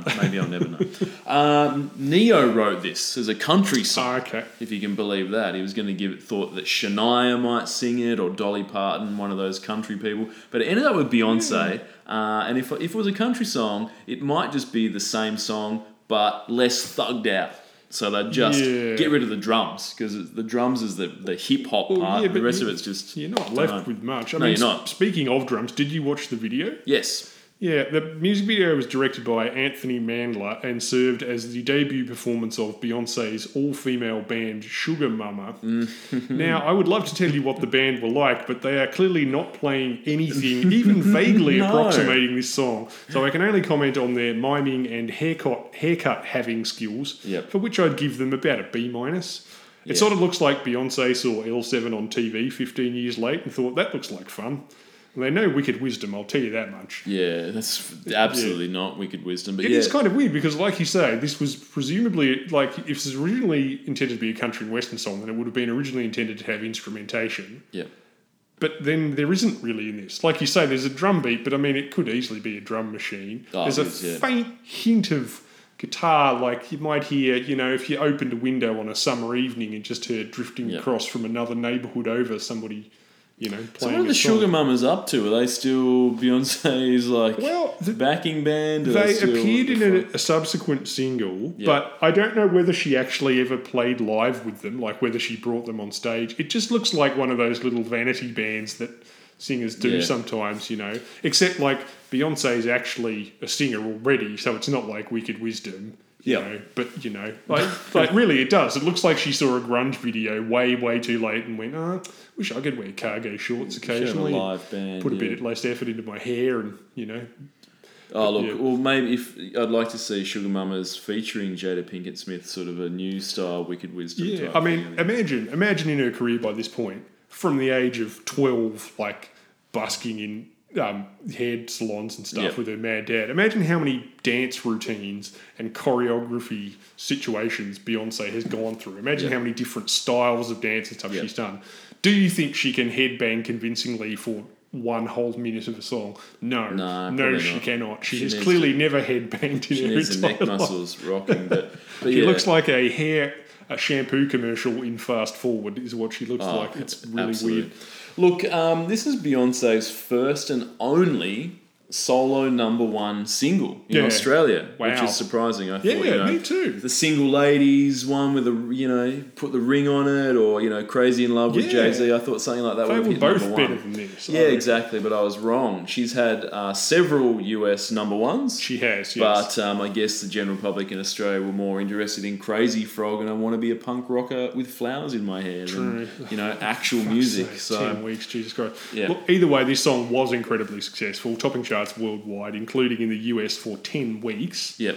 We were doing Flowers in Your Hair for 10 weeks. They were doing this for 10 weeks. That broke her previous record of 9 weeks on top with Baby Boy. And surprisingly, Crazy in Love was only there for 8 weeks. It's still her longest running US #1. So, weirdly, like you say, it's sort of seems like kind of a half-assed ballad to me. It's not terrible, but like this would be her biggest song of all time. It does seem weird to me. It's almost one that I completely forget exists. And Me then I remember the other too. ones. I had to re-listen to remind myself. When the chorus kicks in, it's like, I remember that Yeah. now. But yeah, apart from that, I can't really remember. So, look, do you think this is obviously, as you mentioned, Beyonce's only number one in Australia? Do you think that she's prouder of this or of her appearance in Austin Powers Goldmember? It's a shame she wasn't a bit more dynamic on screen, isn't it? Because she'd be everywhere, surely. Yeah. I mean, maybe she prefers music to acting, but you'd think they would have slapped her in one rom-com, right? Oh, I mean, like we were saying, JT was in some movies, you know? Definitely. I assume that I thought the same as you, that either she wasn't into it herself or something, because I would have thought, Beyonce, you could have her in all kinds of stuff. Yeah. Like, Lady Gaga, they trot her out for any sort of film that's got a musical bend or not these days, so I would have thought, here's a film we need someone that can sing in it or a musical thing, let's get Beyonce. Yeah, or like a friggin' Mariah Carey style embarrassing glitter thing about, the rise to stardom of a small town girl living in a lonely world, takes the midnight train going anywhere, gets the traditional 48 hours grace period and then is world famous. Absolutely. Look, I think they need to remake Flashdance, I think, with Beyonce. I guess the other possible option is that she had such a shit time acting opposite Michael Caine and Mike Myers. Once she went, fuck that. And she pieced out of... Exactly. I mean, she looks... I mean, it goes without saying, but she looks fucking amazing in that film. Yep. I struggle to remember a single line that she had, but, she wasn't offensively bad. Definitely. I've seen worse. Yeah, Rihanna in the fucking Battleship. Preview. I didn't watch the film. No one watched the film. Or Oscar fucking winner and Catwoman star Halle Berry in several films, including Catwoman. Yeah, exactly. Look, so Beyonce and Jay-Z's combined net worth is over $1 billion, which is impressive. But less impressive than Rihanna. So, I'm sort of like thinking... takes the edge off a bit, doesn't it? Need to work harder, maybe buy some Burger Kings like Chris Brown, something like that, or launch your own cereal for some extra cash. Just a few ideas there, guys. So, lift your game, guys. Yeah, look, I guess one of the things that we haven't addressed is Beyonce... so we won't get to talk about Beyonce solo anymore, but she's obviously had a lot of singles and albums and releases since that. She did that Lemonade thing, which was sort of an album and kind of a film where she, I guess, it was mostly just interconnected music videos type thing. And, I think that was quite interesting at the time because she spoke publicly about, I guess, Jay-Z and her relationship trouble. So she sort of sung a few of the songs on Lemonade. She speaks about, Jay-Z cheating on her, which is quite a public thing to do, to sort of discuss your partner who's very popular, successful, infidelity through song, and that raised a lot of things in real life. But, I guess one of the things is the question of who was Beyonce cheated on, who did Jay-Z do that? And I think that's something that they've kept sort of quite private. But look, there's been a lot of rumour and speculation. I've done my own research, Tom. I've sort of, pored over forums. I've spoken to people. I've sort of tried to see if I could find any information that I could about, who it might be so that we could, drop something on the podcast as a bit of an exclusive. And, I've done that and I think I know. And for the first time ever, I can tell you that Jay-Z was banging Damian Leith. I see. I see. Well... I mean, they do say we all want what we haven't got. That's very true. Jay-Z's a multi-millionaire music star, but he still didn't have a pasty Irish balladeer in his jacuzzi. No, that is correct. He should have called Rod, Brian and Sting. They're always up for a tantric bubble bath. They absolutely with whoever. They're down for whatever, as the song says. For sure. So you heard it here first. Damian Leith. Quite controversial. I personally It's never the one you expect, Ben. It's never the one you expect, exactly. I just thought maybe like Rihanna or something, but no, Damien, hiding in plain sight, some would say. Lyrics. Well, as you said, this was originally written by Nao from a male perspective. Beyonce changed the pronouns. Nao said, he thought about it for a bit, and then he thought this won't sound super good from a male perspective. So which it wouldn't. If you can't remember the song from the title, it's the one that starts with "to the left, to the left, to the left, to the left. Everything you own in the box to the left, in the closet. That's my stuff. Yes, if I bought it, please don't touch. And keep talking that mess. That's fine, but could you walk and talk at the same time? And it's my name that's on that jag. So remove your bags. Let me call you a cab." Yeah. Now, that's how you do a kiss-off song. Exactly. None of this inviting someone over for dinner so you can ask them to go out the door again, or asking them out for a pizza and then whining like a little bitch in public for half an hour while the pizza goes cold. Exactly. Even you pizza-wasting fuckstick. Yeah, exactly. I actually like this slightly more than I remembered. The song's not that strong, but it's good lyrics, and she does... Speaking of, in the video, she does quite a good acting performance. She's just like watching this scrub movie stuff out of the house. Yeah. He's got this pathetic... He's got what looks like a bowling trophy and a very old VHS machine like under one arm. And then she keeps she's like shooing him out of the house the whole time. And then they get down to the driveway, and then she grabs his lapel to lean in, and you think she's going to give him one last goodbye kiss, and then she like peels his jacket off his back and like folds it over her arm. It's like, that's mine as well, motherfucker. It is, yeah. No, I agree. It is a good music video. She does that acting part well. And yeah, look, you're right, musically it's not the strongest song, but she delivers that chorus that's quite catchy. Yeah, with the I could still intensity, remember and it's that. good. So Yeah, that's fine. absolutely. 50 cents, 33 million for Beyonce. Yep, that's a lot, but that's expected. Good times. Cool. All right, well, thank you for listening. That's it for this week. Sure. We're done. We'll be back next week with 2007. All getting futuristic. Which is we're fast approaching present day, so there'll be more Rihanna coming up soon. So Sure. enjoy. So yeah. See ya.